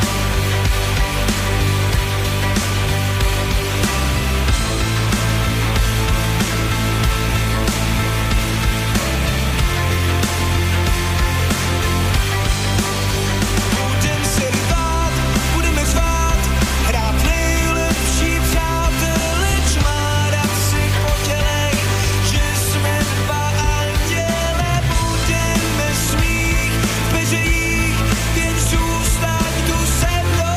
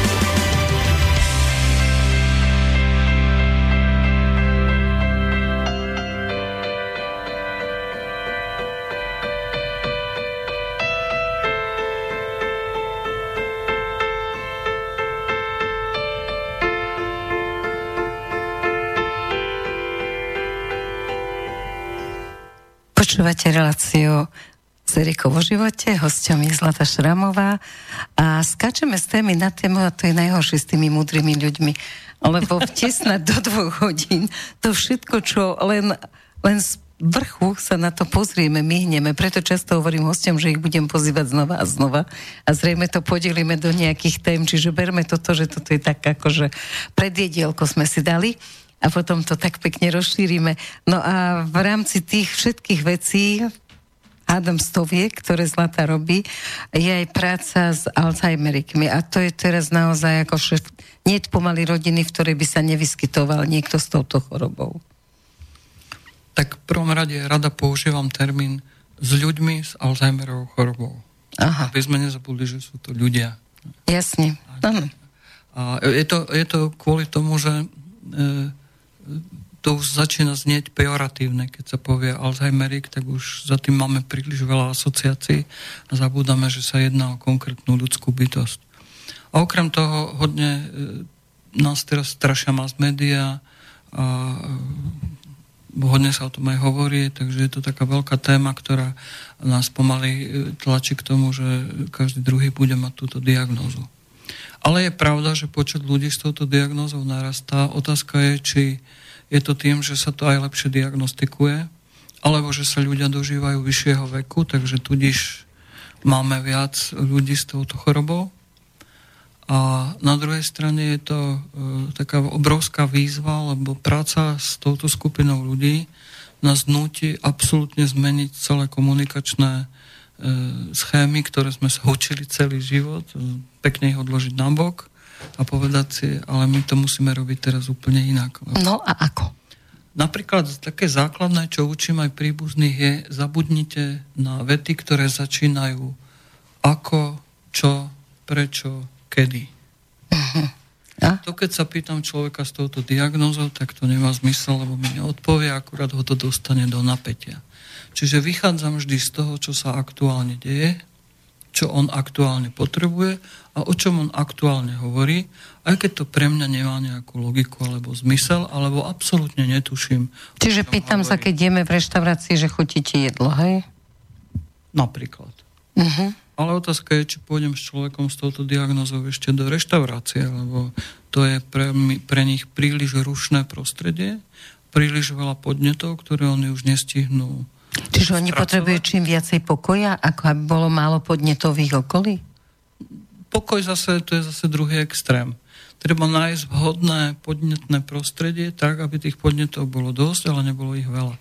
A okrem toho záleží na tom, o akom štádiu tejto choroby hovorím, alebo ona má svoj vývin.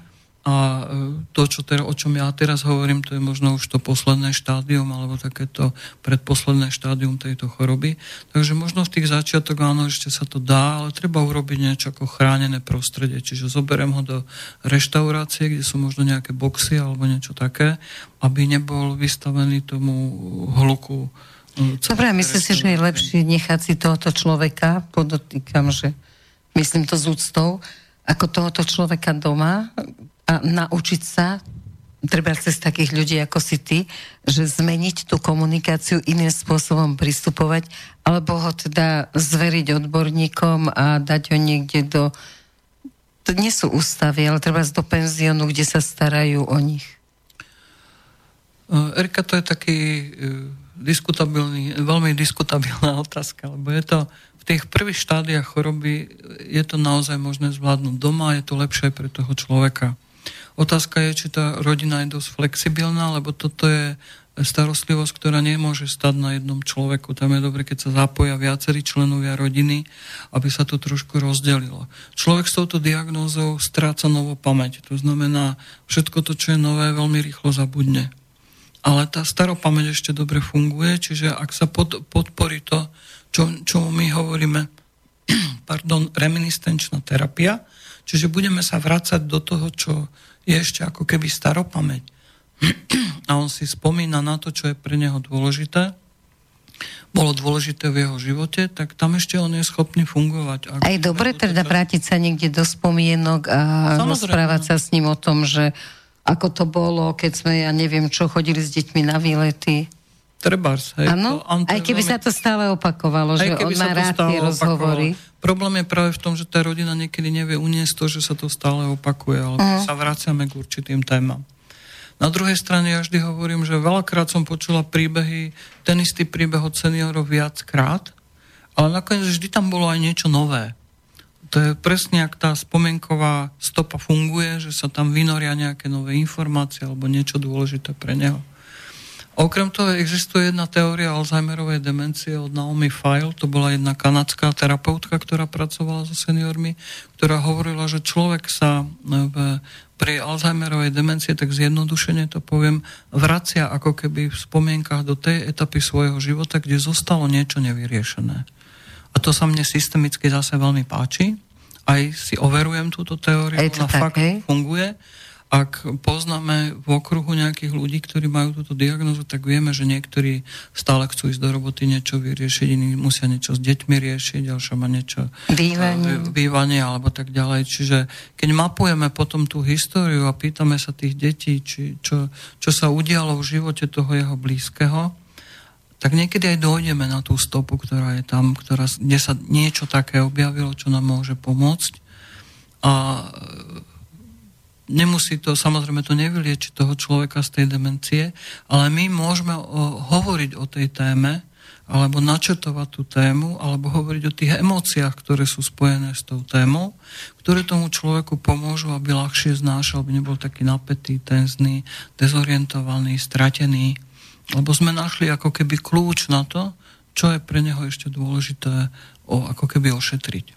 A to v tých prvých štádiách rodina môže dobre, lebo s ním predsa väčšinou žila. Aj keď je pravda, že pre mňa je trošku smutné to, že veľmi často dnes deti nevedia o živote svojich rodičov, o starých rodičoch už ani nehovorím. Vedia veľmi málo. Dozvedám sa väčšinou asi nič. Stalo sa niečo? Myslím, že nie. Sú to veľmi také vágne odpovede. Málo sa komunikovalo v rodine. Hej, práve za to hovorím, že preto je ťažké potom pre tú rodinu hovoriť, ale som to už počul 1000-krát, už ma to nebaví a tak ďalej.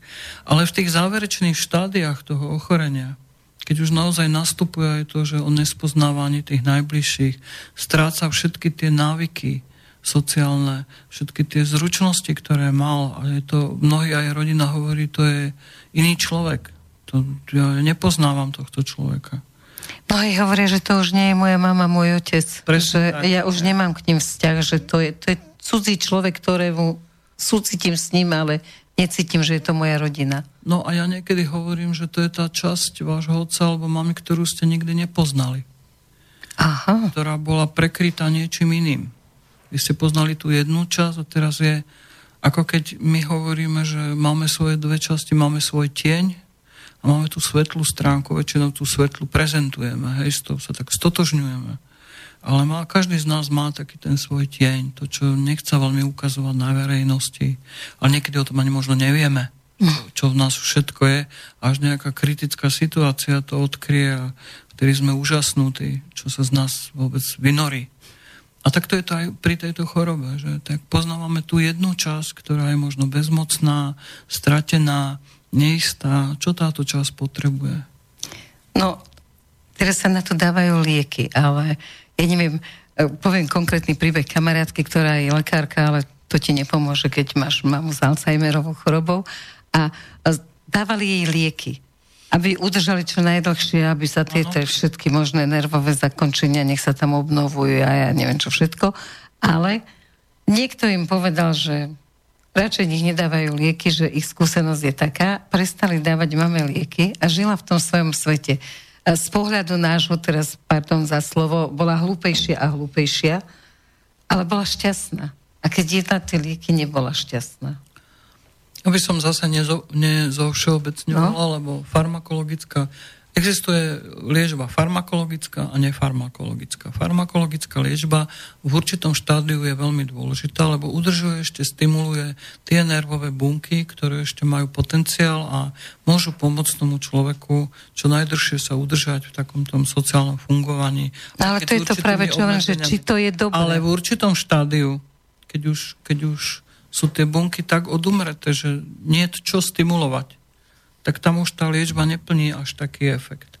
A popri tomto všetkom beží potom taká tá nefarmakologická liečba, to je to, čo hovorím teraz, ako meniť komunikačné modely, ako aktivovať tie časti alebo posilňovať tie časti kognície, ktoré ešte posilovať môžeme a ktoré ešte ako tak fungujú, ako prispôsobovať všetky tie terapeutické modely na možnosti práce so staršími ľuďmi. A poviem teraz príklad v jednom seniorskom zariadení, kde pracujem teraz. Chodí jedna arteterapeutka, ktorá maluje s nimi a to je také bežný typ malovania alebo výtvarnej výchovy, keby som to mala. Ona je veľmi kreatívna v tomto, používa poviedky, biblické príbehy a tie biblické príbehy takisto sú pre nich veľmi, lebo to je dôležité, lebo to má svoju mytológiu, takú svoju metaforu. Oni malujú tak nádherné obrazy. Klientka, ktorá má túto diagnózu a ktorá v podstate už povie tak 2 vety, ale maluje tak nádherné obrazy, že kľudne by som si ich zaramovala a dala na stenu, že už uvažujeme o tom, že veľmi ju podporujeme, že už však urobte z toho vernisáž, aby to videli aj iní ľudia, že to dokážu. Je to iný spôsob vyjadrenia toho, čo ten človek cíti a čo sa s ním deje. On mi už nepovie, že mám sa dobre, alebo toto ma bolí, alebo toto a toto sa so mňou deje. Nepovie mi to tým bežným verbálnym spôsobom, ale väčšinou to povie neverbálne. Inak. Čiže čítať tento jazyk je veľmi náročné, lebo na to nie sme cvičení. To nás nikto neučil nikdy. Ešte tak pozorovať spätnú väzbu, či sa mračí niekto, alebo nie. Yes. Ale ako také tie minisignály, alebo mikrosignály. Za toto zase vďačím, keď som sa učila o práci s ľuďmi v kome, lebo tam presne tieto mikrosignály sú dôležité. Jemný pohyb niečoho. Veľmi krehké signály, ktoré hovoria, že niečo sa deje na druhej strane a ja musím odčítavať a hľadať ten kľúč.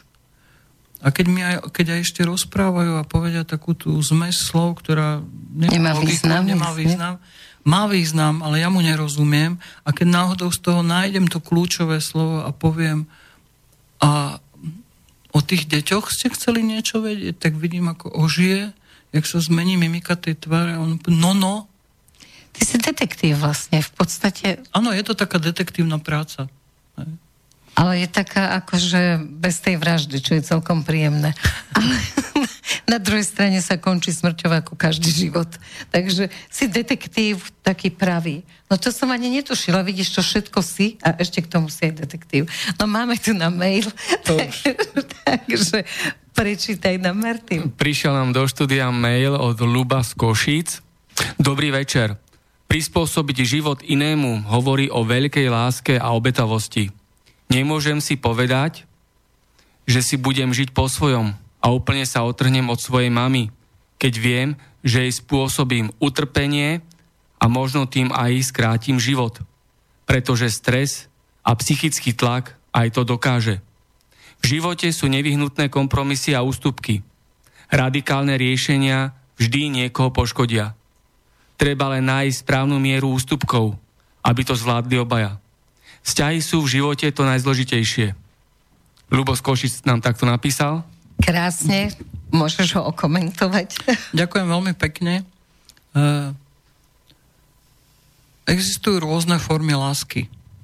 Existuje láska súrodenecká, materská, rodičovská, dieťaťa voči rodičom. Existuje aj taká láska, ktorej sa hovorí agape alebo charita. Čiže to je len iná forma lásky, ktorá hovorí, že ja som sa rozhodla obetovať, ísť tou cestou života, ktorá hovorí o tom, že chcem sa obetovať pre niekoho. Takýchto ľudí máme hodne. To sú všetci tí, čo pracujú v podstate v tých organizáciách alebo v sociálnej sfére hlavne, alebo v zdravotnej sfére a zapchávajú tie diery, ktoré sú dôležité upchať, lebo tých ľudí sa treba postarať. Ja to beriem. Ak je to moje slobodné rozhodnutie a poviem si, toto je cesta života, ktorou chcem ísť, tak ju beriem. To, čo som ja hovorila, je prípad, keď chcem ísť inou cestou a nie je mi to v úvodzovkách dovolené z akýchkoľvek okolností. A čo sa týka starostlivosti o rodičov, ja by som len chcela pripomenúť rozprávku o 3 grošoch, ktorá hovorí, že vraciame tretinu. Nemôžeme sa 100% obetovať. Otázka je, aby sme našli ten model alebo tú formu, ktorá by mohla relatívne vyhovovať obidvom stranám. Čiže ak poviem mame, dobre, tak ja zanechám prácu, nebudem sa venovať svojej rodine, budem sa starať len o teba, lebo ty to potrebuješ. Je to naozaj to, čo chceš, mama? Je to to, čo potrebuješ? Alebo môžeme povedať, že pre mňa je dôležitá aj moja rodina, alebo môj život. A ako by sme to mohli urobiť tak, aby aj o teba bolo postarané, aby som sa ja mohol o teba starať, ale aby som sa mohol starať aj o vlastnú rodinu. Toto je pre mňa dôležité jasne ako pomenovať, aby to nebolo len v tom, lebo ja často počúvam od detí, ktoré umiestnia svojho blízkeho už v nejakom sociálnom zariadení a potom povedia, ale my sme zlyhali ako deti, my to sme nemali, mali sme ju doma opatriť a tak ďalej. Otázka je, že to opatrenie môže vypadať aj tak, že môžete za ňou chodiť, kedy chcete, zobrať si ju domov, kedy chcete. Viete, že je o ňu postarané, vy môžete žiť svoj život, starať sa o svoju rodinu a začleniť to svojho blízkeho, zoberte si ho na všetky sviatky a tak ďalej. A veľmi často to takto aj funguje. Že ten model sa dá nastaviť tak, aby bol optimálny pre obidve strany. Ale na druhej strane, možno to tvrdo bude znieť to, čo poviem, ale keď matka povie, ja chcem, aby ste sa len starali o mňa a všetko ostatné dajte bokom, aj to je dosť egoistické. Presne som si to napísala poznámku, že egoizmus starých ľudí niekedy je väčší ako malých detí. Hej, aby som nepovedal, že starých ľudí, to sú vždy konkrétne, lebo to je zase osud toho človeka. Ja sa pýtam, čo viedlo, napríklad keď je to matka, ktorá skoro stratila manžela, sama vychovala deti, tak u nej samozrejme môže vzniknúť tento pocit, že máte mi niečo vrátiť. A mali by ste, ja som sa vám obetovala a vy sa teraz máte obetovať mne. Ja to slovo nemám obetovať veľmi rada. Lebo si hovorím, OK, tak keď som matka a mám deti, tak ich musím vychovať nejakým spôsobom. Ale keď budem hovoriť o obete, tak tým vlastne zavezujem tým deťom ruky. A znovu sme pri tom, akou formu obety ty vlastne chceš. Mám obetovať celý svoj život? Celú svoju budúcnosť? A niekedy to tak aj sa stane, že napríklad sú dcéry, ktoré takto opatrujú matku. A berú to za hlavné je to ich hlavné poslanie a tak ďalej, nemajú svoj život. Teraz mama dospeje do štádia, že naozaj je vo finále, potom odíde na večnosť, dcéra má 50 rokov a čo teraz? A nevie, čo teraz presne. Lebo ona sa celý život starala, alebo teda posledných 20 rokov starala o tú matku a ona jednoducho teraz nevie, čo so životom. A väčšinou ide pracovať do nejakej organizácie, kde sa začne starať o niekoho iného. Čo zase nemusí byť zlé, ak si to zvolila dobrovoľne. Ale ak je to model len taký, lebo žiadny iný nemá, neviem, nič nezažila, to je potom pre mňa také smutné. Toto bolo krásne, ďakujem ti veľmi pekne za tie slova. Ďakujeme aj pánovi z Košic a hráme pesničku.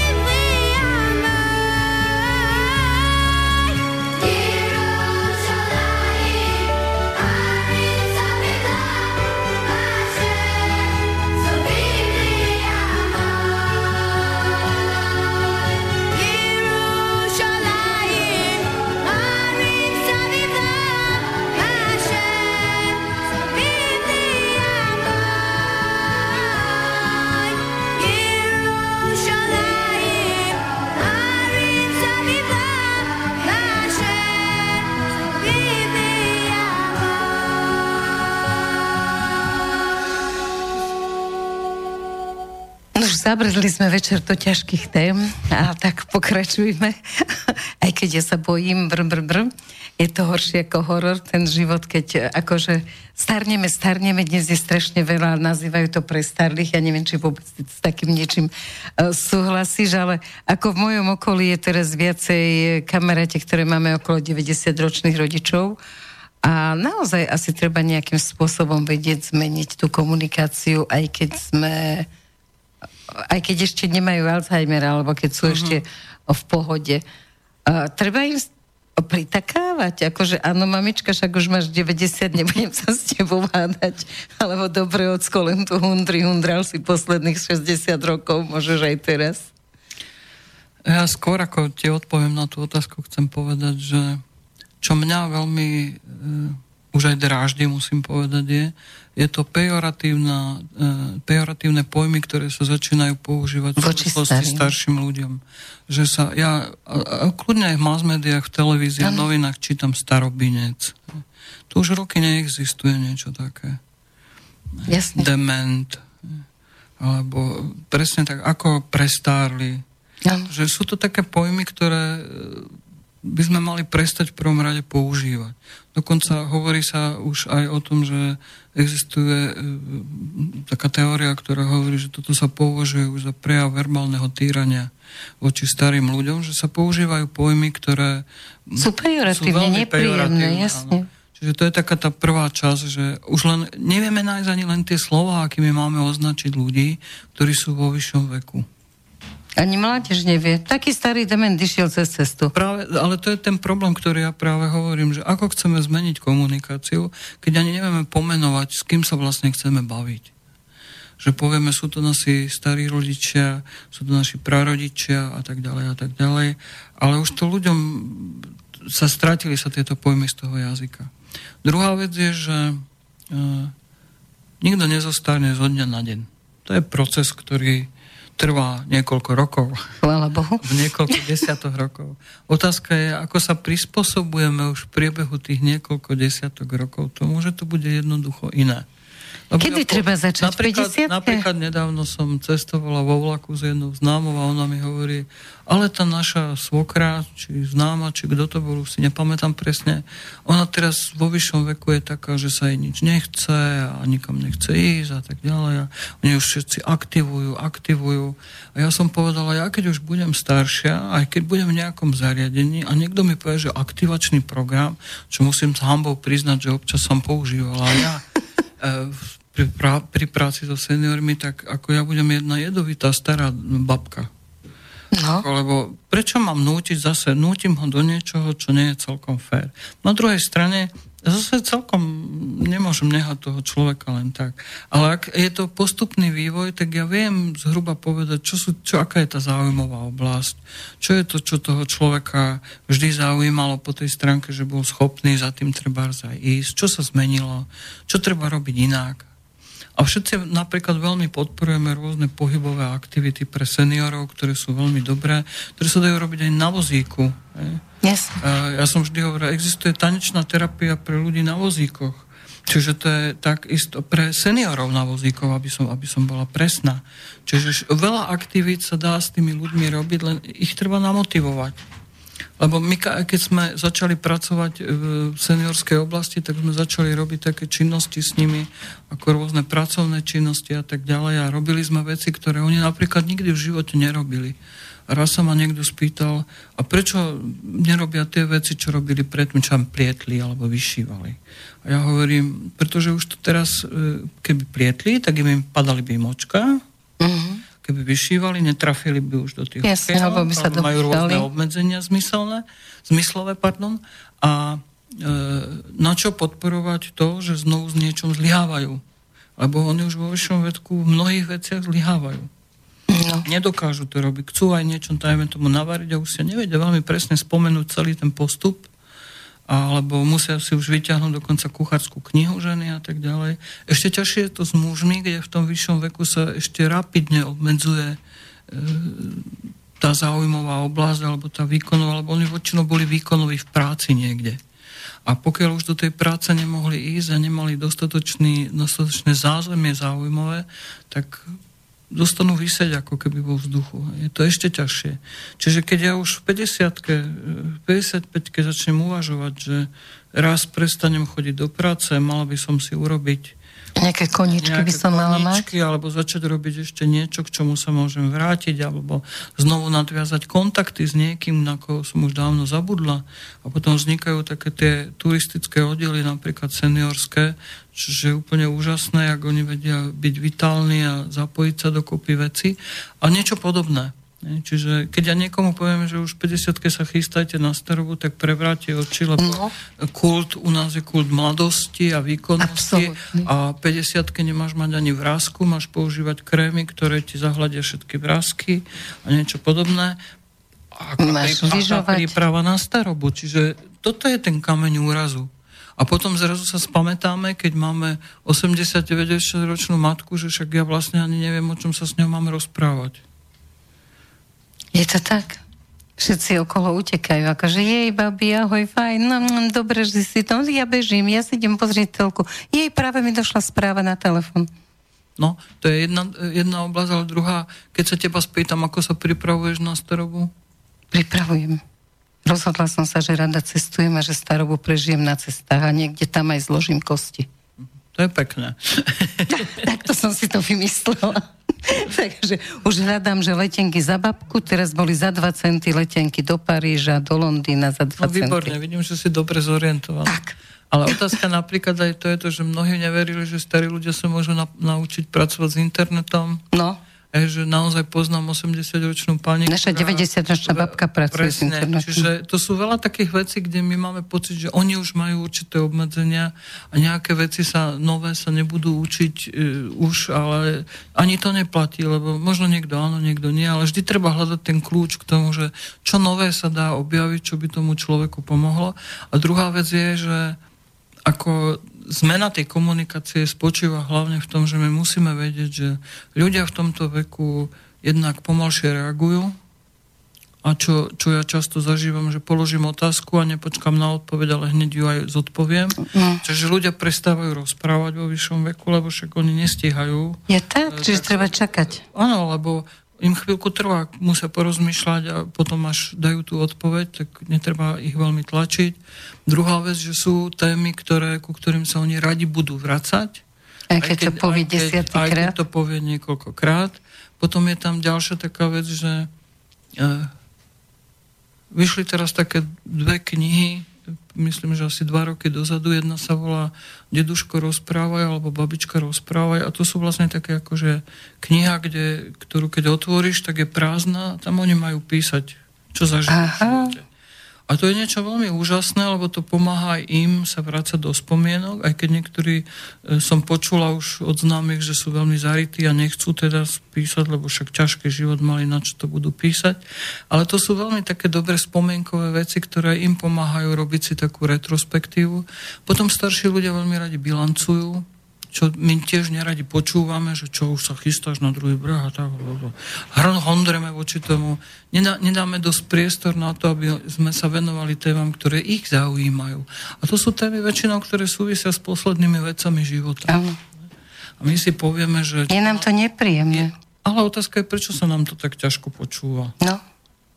Čiže ako my s tým vieme pracovať a vysporiadať sa, ako sme schopní počúvať a reflektovať na to, čo ten starý človek potrebuje, alebo to zahovoríme a radšej povieme, ale vieš čo, to necháme na inokedy, teraz musím tam utekať, alebo hento vybaviť, alebo... Ale to je o egolu, ja som si všimla, že keď sa rozpráva o týchto veciach posledných života, tak si hovorím, že Ježiši Kriste, o chvíľu sa ma to týka, ešte čo teraz to budem rozoberať, keď o chvíľu to budem rozoberať na vlastnom príklade. Čiže aj ten strach tam hrá takú tú svoju úlohu.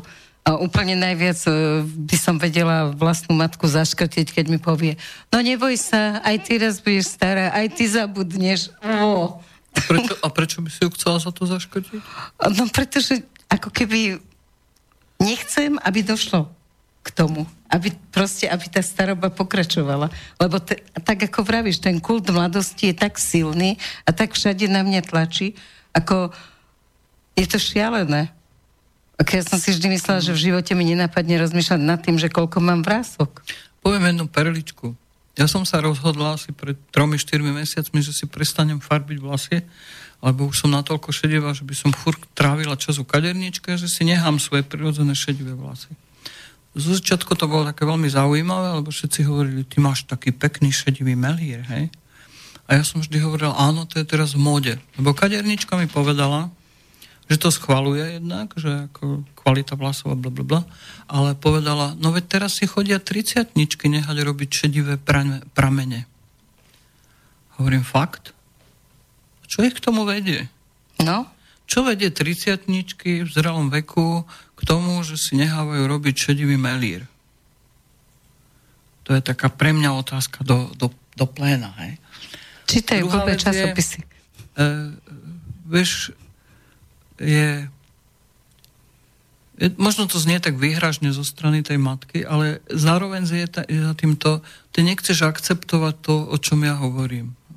Otázka je, prečo je to také ťažké pre teba akceptovať, keď vedome vieš, že však všetci stárneme a aj zajtra mi môže tehla padnúť na hlavu, ale otázka je, že všetci stárneme a všetci budeme mať po určitom čase nejaké obmedzenia. Či už pohybové, alebo mentálne, to nevieme. No, len sa to ťažko prijíma v tomto kulte mladosti. Tak zmeň kult mladosti. A? Mám sa hrať na starenú? Nie, len príjmi fakty. Ale poznáš to, že tá duša je naozaj mladá. No ale však dušu môžeš mať mladú aj v 90-ke. No len tá mladá duša chce skákať, lietať, behať, tancovať a pomaly už cíti tie obmedzenia. Ešte to nie je také zlé, ale už tam zacítiš, že už ma pichne v kolienku, už ťa laktík zabolí, keď ťaháš tú 100-kilovú tašku z nákupmistrov a podobne. Čiže a vtedy ti to vlastne dojde od vlastnej matky ako výhrážka. A okrem toho, teda ja neviem, či to je len individuálne, ale som sa s tým stretla u viacerých, že čím si starší, tým sa viac začneš podobať na svoju matku. A to už je teda, nemyslím fyzicky, a to už je teda naozaj silná káva. Jednak sa nezaprú gény a jednak sa nezaprú výchova. No, a čo teraz s tým? Môže sa človek do každého veku meniť? Samozrejme, ja hovorím, že človek sa môže zmeniť aj 2 sekundy pred smrťou. A čo preto teda všetko toho, musí robiť? K tomu máš. To je presne to prijať to ako fakt. Elizabeth Kubler-Rossová, to je terapeutka, ktorá celý život pracovala so zomierajúcimi. Ona hovorí, že človek sa môže na smrť pripraviť vlastne 3 spôsobmi. Prvý je, že budem v častom kontakte s ľuďmi, ktorí zomierajú. Že budem konfrontovaná s tým faktom veľakrát, a to sú napríklad ľudia, ktorí pracujú v tej oblasti alebo sa vyskytujú v tej oblasti. Druhá je, že človek zažije v živote niekoľko takých závažnejších strád alebo otrasov alebo udalostí, ktoré ako keby testovali jeho odolnosť a výkonnosť. A tento spôsob ho naučí, že inak prijíma mnohé hodnoty a fakty života ako takého. A tretí hovorí, že to je vec výchovy od detstva. Že od detstva sa vlastne prirodzene stretávam s viacerými generáciami a že mnohí vyrastali v viacgeneračnej rodine, že smrť sa berie ako súčasť života tej rodiny, lebo sa prirodzene zažíva. Ešte ja si pamätám, že naša prababička zomrela doma a rozlúčka bola na dvore rodinného domu. Pamätám si, som mal asi 4 roky, ak ma otec držal na kolenách, mňa to samozrejme nebavilo a bola som taká unudená, lebo tak ako, čo to pre dieťa ako veľa nie. Ale aj to je taký signál, že to není dráma pre dieťa. Dieťa to príjma ako súčasť toho života. Keď toto sa deje v priebehu toho života viackrát, tak potom s iným spôsobom vnímam vôbec túto tému ako takú. Už len nie svoj postoj k nej, ale tému ako takú. Ale tým, že u nás sa zmenil ten systém celý fungovania, že už veľmi zriedkavo existujú trojgeneračné rodiny. Hej. Čo už napríklad aj tvoje deti asi nevyrastali v trojgeneračnej, alebo vnúčata nevyrastajú v takej rodine. Alebo že sama si sa striasla, keď si povedala, tak ja by som mala chodiť k umierajúcim, alebo k ľuďom s závažnými ochoreniami, kde táto téma je úplne prirodzená. A potom zostáva tretia a otázka je, ako sme... Ani toto už nemôže fungovať, lebo ľudia málo kedy zomierajú doma. No veď to. Čiže dokonca deti sa nesmú nosiť na určité oddelenia. Majú zakázaný vstup. Čiže ani nevidia možno zomierať toho svojho najbližšieho, alebo nevidia ho v takom stave, že aby vnímali, že naozaj existuje nejaký proces zomierania ako taký. Ale asi podstata toho človeka v duši je, že aby zomieral s rodinou, lebo ja som hovorila raz dcere, že nič pre mňa nemusíš v živote urobiť. Ja od teba chcem jednu jedinú vec, že keď budem zomierať, ako nedaj ma do nemocnice, nechaj ma doma. Uh-huh. A ona mi povedala, že no neurobím to, pretože ja verím, že v tej nemocnici by ťa mohli zachrániť a že keď ja ťa nechám doma a zomrieš, ja si viem celý život hovoriť, že ja som ťa vlastne zabil. Uh-huh. A toto je to, že ten medicínsky model záchrany života je veľmi silný. A že niekedy, keď aj my hovoríme, povedzme príbuzným, že dobre, tak dostane v nemocnici ešte 2-3 infúzie, predĺžime mu ten život o týždeň, 10 dní, ja neviem, a potom sa to zopakuje celá táto situácia. Je rozumnejšie rozlúčiť sa, nechať toho človeka pokoji zomrieť, ale ten impuls tých detí, hlavne keď je to doma, a sme znovu pri tých výčitkách, že by si vyčítali dlho, že niečo neurobili pre záchranu toho života. Čiže otázka je, keď ja ale urobím dohodu so svojimi deťmi, že naozaj je pre mňa dôležité, aby som zomierala bez nejakých oživujúcich procedúr, niekoľkokrát sa opakujúcich, keď môj stav je naozaj taký, že je jasné, že o chvíľu to bude. To zdravie sa už nedá nejak limitovať, alebo nejak ako vrátiť, alebo neviem, ako to mám povedať. Čiže je to otázka toho, že ja len potrebujem byť odprevadená. Potrebujem, aby niekto bol pri mne, aby ma držal možno za ruku, aby mi niečo spieval, alebo aby spomínal a tak ďalej. Hej. Čiže napríklad jedna moja známa mi opisovala, a som plakala, keď mi to rozprávala, keď zomieral jej otec na onkologické ochorenie, bol doma, a ona hovorila, ja som si lahla do postele vedľa otca, dala som si takže líčko na líčko, hej, a rozprávala som mu, čo všetko krásne som s ním zažila. To je nádher. A on pokojne zomrel. Ako bola pri ňom, tak on tak pokojne zomrel. A to je presne ten moment, keď si poviem, tak toto je dôležité. Toto je to optimum. Takto by ten človek mal naozaj odchádzať. A predtým ho dlho opatrovali. Akože niekoľko týždňov ho naozaj opatrovali doma, lebo bol v takom stave, že potreboval tú opateru, striedali sa deti navzájom, aby lebo to bolo náročné, tá starostlivosť ako taká. A to je jeden model. Ne? Ale na to treba tiež mať odvahu. Áno, ja som tak zobrala babičku z nemocnice, lebo už bola pometená, privezovali ju o postele, keď som videla priviazanú jak vonom, tak to som si povedala, že neexistuje. To keby som čo urobila, keby som ju tam ukradla v noci cez okno, tak ju vezmem domov. Ale vtedy boli tí domáci lekári ešte, akože došiel a on povedal, že presne čo bude, on povedal že kedy jej vyschne jazyk a ako bude, akým spôsobom, všetko. Takže sme boli na to pripravení, ale dnes nejde taký, že domov dojde lekár a povie ti, že áno, tu takto to asi bude vyzerať tie posledné 3 dni, tak buďte na toto a na toto pripravení. Tak neviem ako v Bratislave, ale viem, že na vidiekoch sa to deje, že tí lekári sú väčšinou takí, že poznajú aj generácie. Tí rodinní lekári, to bolo absolútne geniálne. To ani nie sú, to sú bežní obvodiaci, ale že keďže tam chodilo viacero tých generácií, takže už trošku poznajú tú genézu. Takže oni, pokiaľ vieme, chodia do domácnosti. Áno, bo keď vieš, na čo máš byť pripravený, tak nevoláš stále sanitku, že Ježiš, toto sa stalo, vieš, že takto to pôjde. Tam ide skôr o tú informovanosť, hej, že aby tí ľudia vedeli, že čo sa bude diať, aký to bude mať priebeh a čo s tým môžeme robiť. Ale zväčša sa tvárime, že smrť neexistuje. Keď dáme toho človeka do nemocnice, tak všetci čakáme, že z nemocnice nám ho vrátia novúčičkého, jak od Matela. Aha, ako vymenia sa súčasne. Áno, presne. To mi prípada také čudné, že... No, ale to znovu sme pri tom, že to je taký ten, že jednak ten medicínsky model, lebo ja som už opakovane počula, že od lekárov, že oni to považujú za prejav zlyhania, keď teda pacient zomrie, lebo oni ako medicína ako taká zlyhala. Ale to je pravda, lebo oni nie sú vedení k tomu, ani vychovávaní k tomu, ani učení k tomu, ako napríklad ošetrovať takéto veci.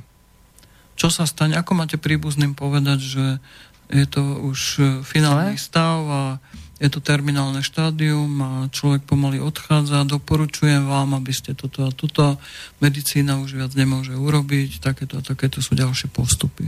To je jedna vec. Druhá vec, že u nás chýba starostlivosť, práve tá domáca starostlivosť, tak ako existujú hospice pre deti, tak nám chýbajú hospice pre dospelých.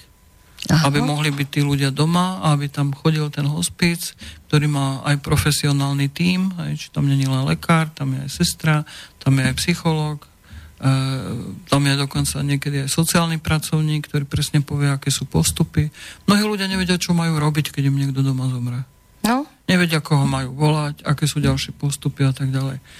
A tieto hospice by pomáhali pripravovať aj tú rodinu na to, ako sa má nastaviť na to, keď ten blízky bude odchádzať. Dobre, ale prečo to neexistuje? Veď to je tak dôležité. Ale to nie je otázka pre mňa. Ja viem. Áno, no dobre, takže dobre, vrátime sa k tvojej práci s ľuďmi v kóme, lebo to súvisí s touto témou. To naozaj bereme veľmi veľa širokých tém. A takých vážnych, ale raz ich rozoberieme viac. Tak dávame pesničku a tešíme sa na nejaké vaše otázky.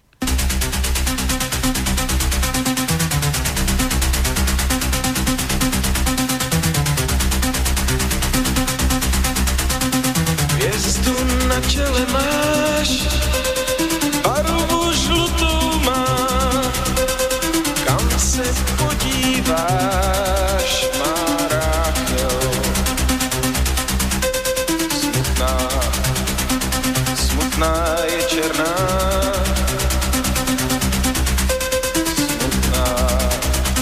smutná je černá. Hvězdu na čele máš, barvu žlutou má, kam se podíváš, má Ráchel. Stéká slza tvá, stéká slza tvá. Hvězdu na čele máš, má Ester. Hvězdu na čele máš, vidíš hvězdu na čele máš, má Ester. Kdo se na tě podívá? Hvězdu na čele máš, má Ester. Hvězdu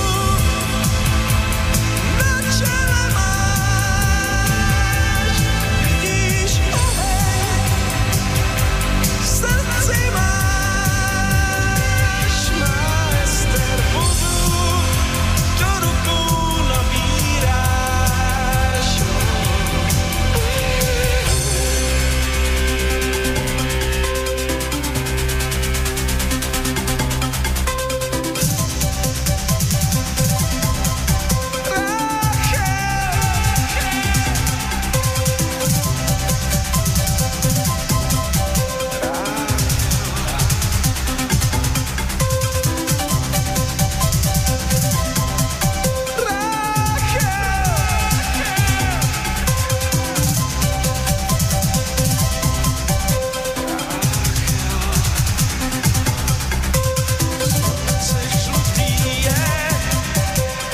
Na silniu žiješ, hviezdy zlaté sú,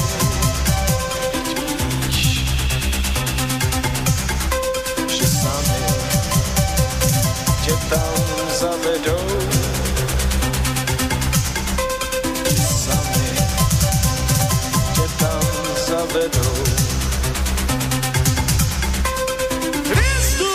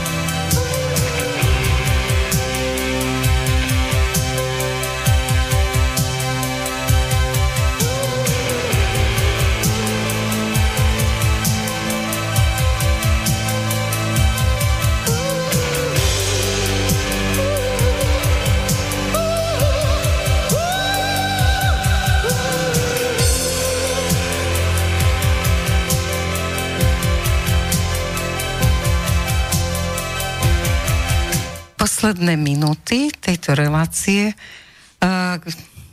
Som rada, že ste mnohí vydržali až doteraz. A vlastne to neboli vôbec ľahké témy, ktoré sme dnes rozoberali a myslím si, že patria k životu každého človeka. Takže keď je to relácia z Erikou o živote, tak ešte dávam svojmu hosťovi Zlate Šramovej poslednú otázku o posledných veciach človeka a či témy, ktoré sme rozoberali, považuješ za také ťažké ako ja, lebo mne sa zdajú, že to sú také ťažké témy. Pre mňa nie sú také, že ťažké, sú také prirodzené, ktoré vyplývajú z toho, že čím sa v živote zaoberáme.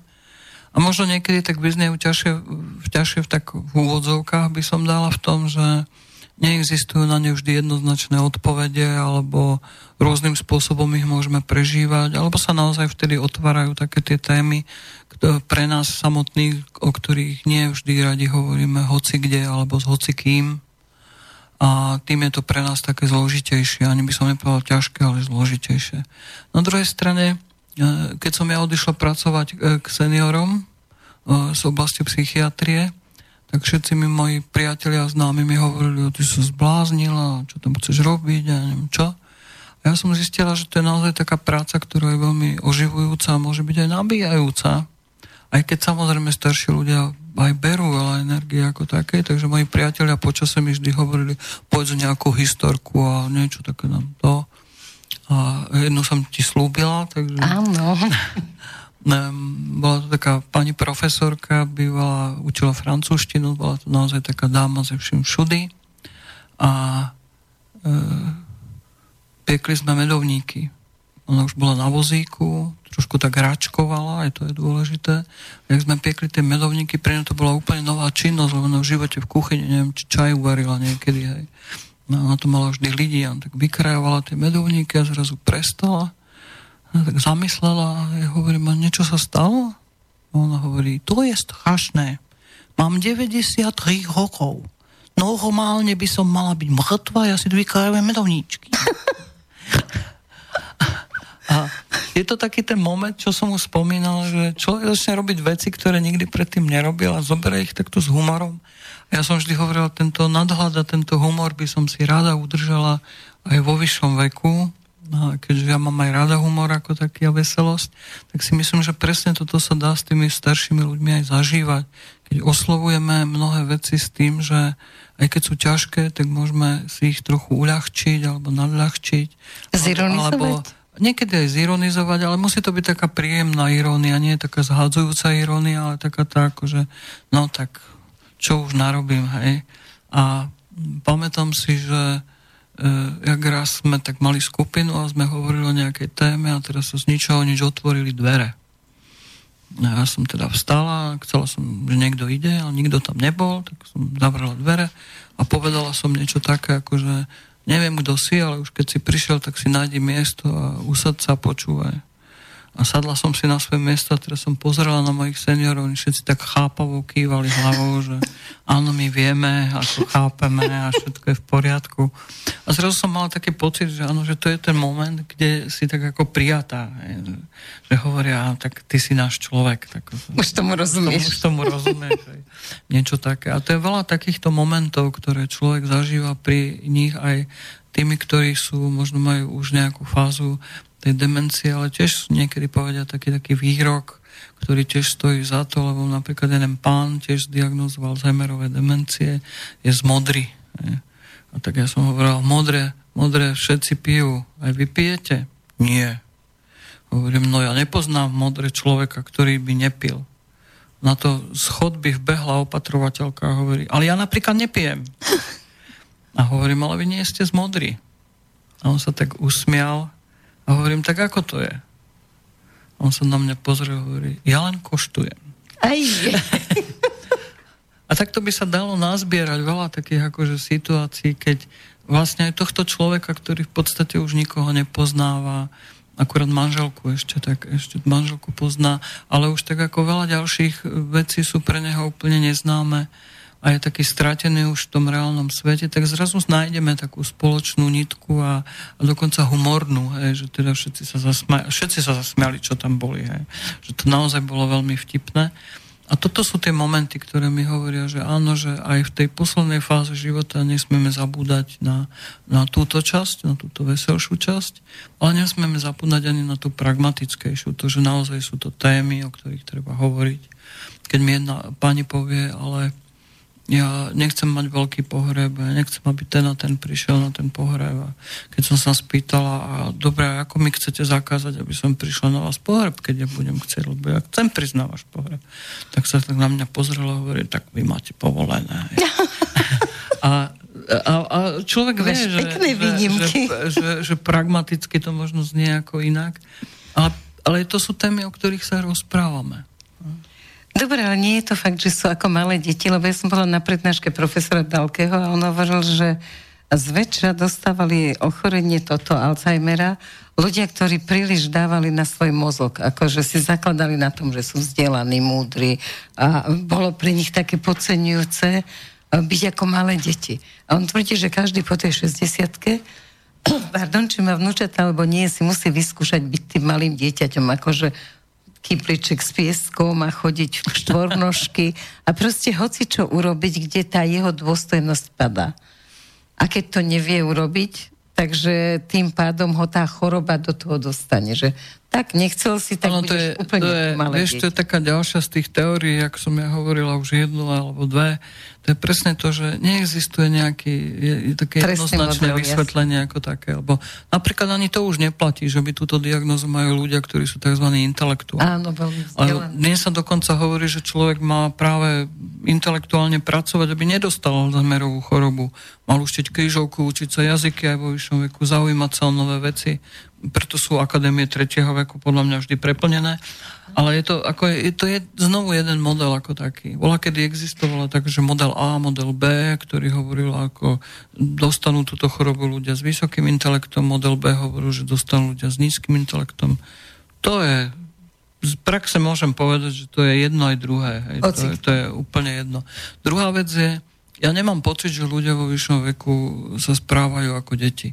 Núti nás k tomu uvažovať tak, že oni majú niektoré potreby, ako majú deti. Stráca sa schopnosť vyprázdňovania, stráca sa určité sebaobslužné mechanizmy, že potrebujú napríklad pomoc pri jedení a tak ďalej. Čiže to u nás evokuje ten pocit, že áno, toto robíme s deťmi, tak to robíme s nimi. Ale oni majú naozaj svoju dôstojnosť.